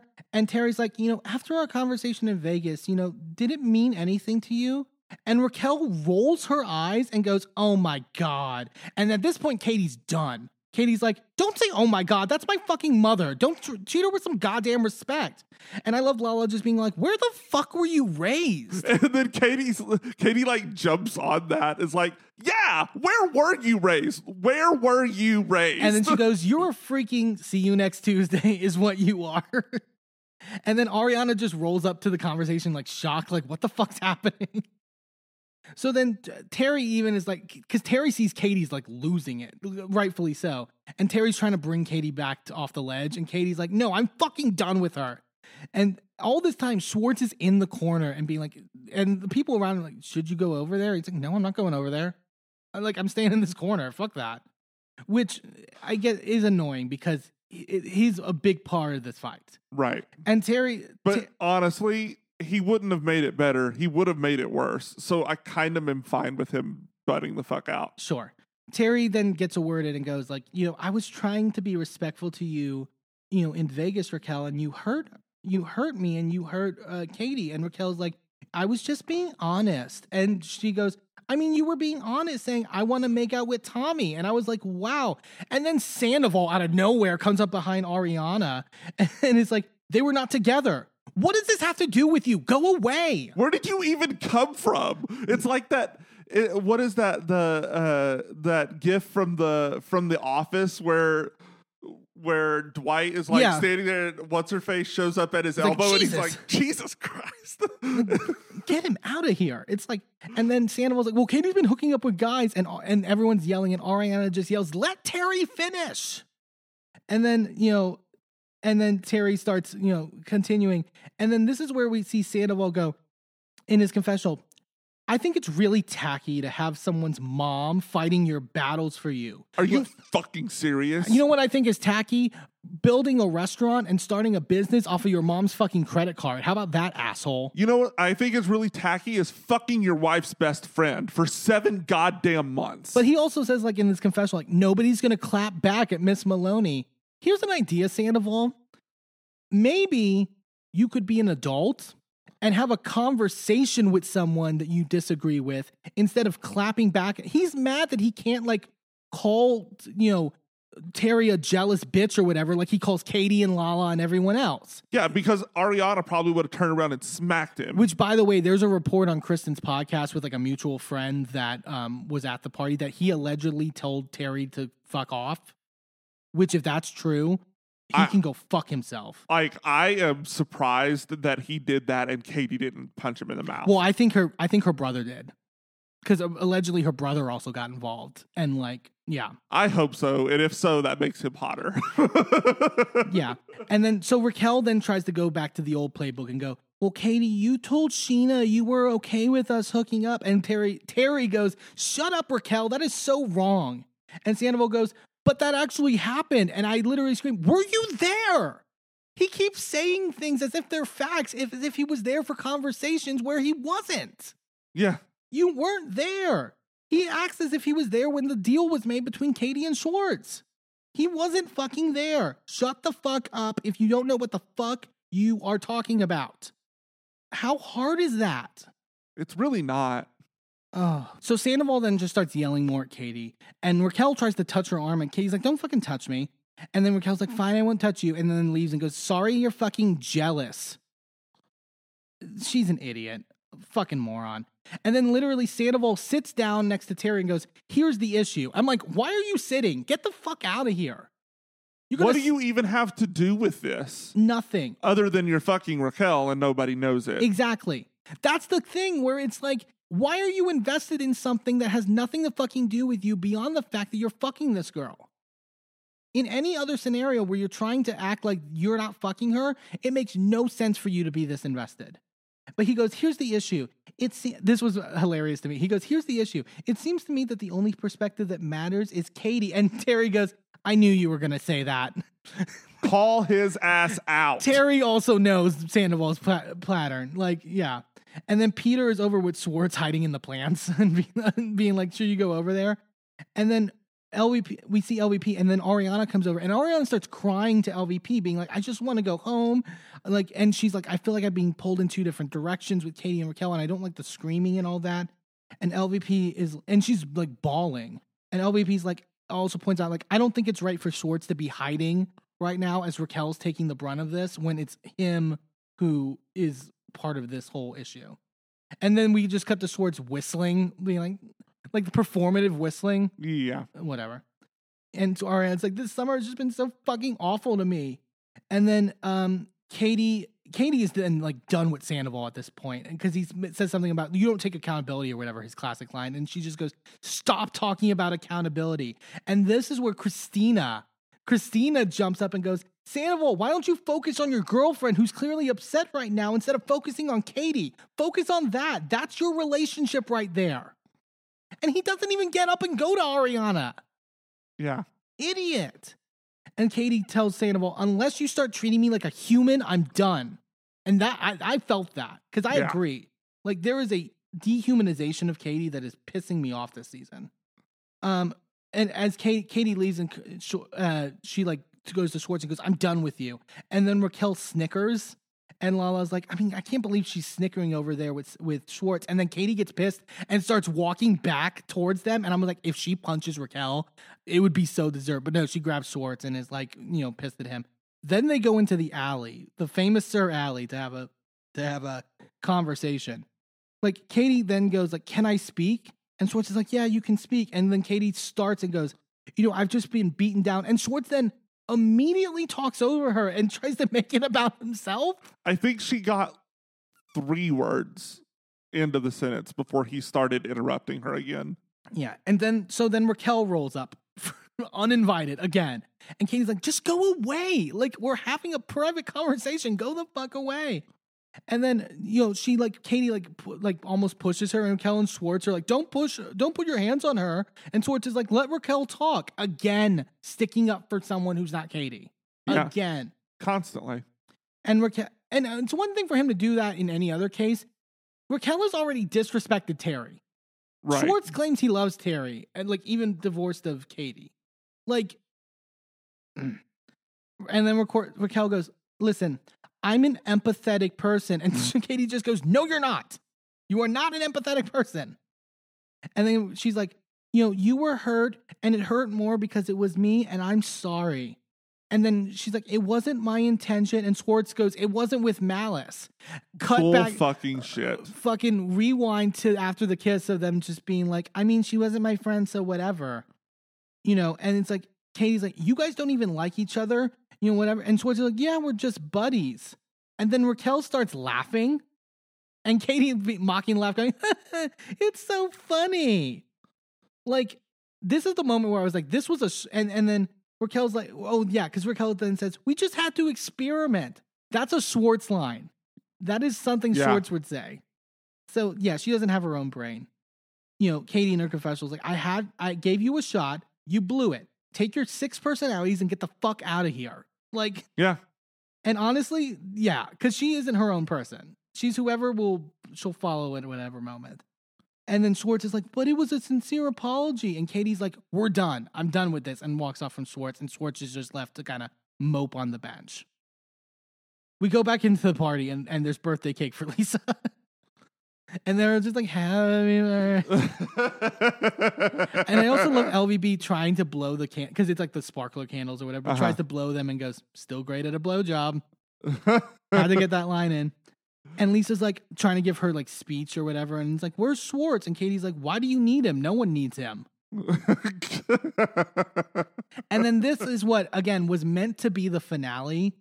And this is definitely a finale. And it feels like a finale speech for season 10 of yeah, this big full circle moment. And LVP's like, you've been through so much and you'll learn how to deal with your problems as you get older. You all love each other, but don't let life get the better of you. And I love you all so much. And it's a big sweet moment. And they're smiling and cheering and all that stuff. And just Ariana and Tom just smiling and laughing. And then fade. Next time on the season finale of Vanderpump Rules. And it's just everything. So this is gonna be everything post-filming. Yeah. And it's going to be, I don't know how they're going to introduce it. I don't know what's going to happen, but I'm pumped. I'm so pumped. I had already watched the trailer multiple times, but even watching at the end of the episode, I had goosebumps. Oh, yeah. It was so good. I'm so excited for Vanderpump Rules, and I'm so excited for that reunion for Ariana to read their asses to fucking filth. All right, so we got a lot of candidates for tops and bottoms this week. And plus we have Atlanta to pull from as well. Mm-hmm. So we've got Atlanta, Jersey, Survivor, and Vanderpump. Babe, what you thinking? My bottom is Raquel. I am so fucking fed up with her this episode. Yeah. There was no innocence. There's no I gave her a top early before the scandal all happened, and I honestly feel upset about it. She is terrible, and I think it's vile what she did in that conversation with Ariana, and so disgusting. And she had multiple opportunities, if she had a conscience, to break things off with Sandoval because she knew what she was doing, and she didn't do it. Also, the way she treated Katie was terrible, and her fucking mother. How the fuck are you going to attack someone's innocent mother in all this? How's that ever been? I don't think I've seen a moment like that on Bravo where a mother who did not deserve that shit got attacked like that. It's insane. It's fucking insane. But conversely, my top for the week goes to Queen Teri. Teri is one of the best, I think, mother of the year on Bravo. Yeah. The way she stands by her child, the way she supports her, the way she held Schwartz to account, and when she told Raquel at the end of that to shut up, I was like, ooh, it was so earned. It was so fucking earned. Well, and the fact that she did everything without ever raising her voice, without ever becoming rude, without ever speaking cross to anyone. Yeah. It was all incredibly classy.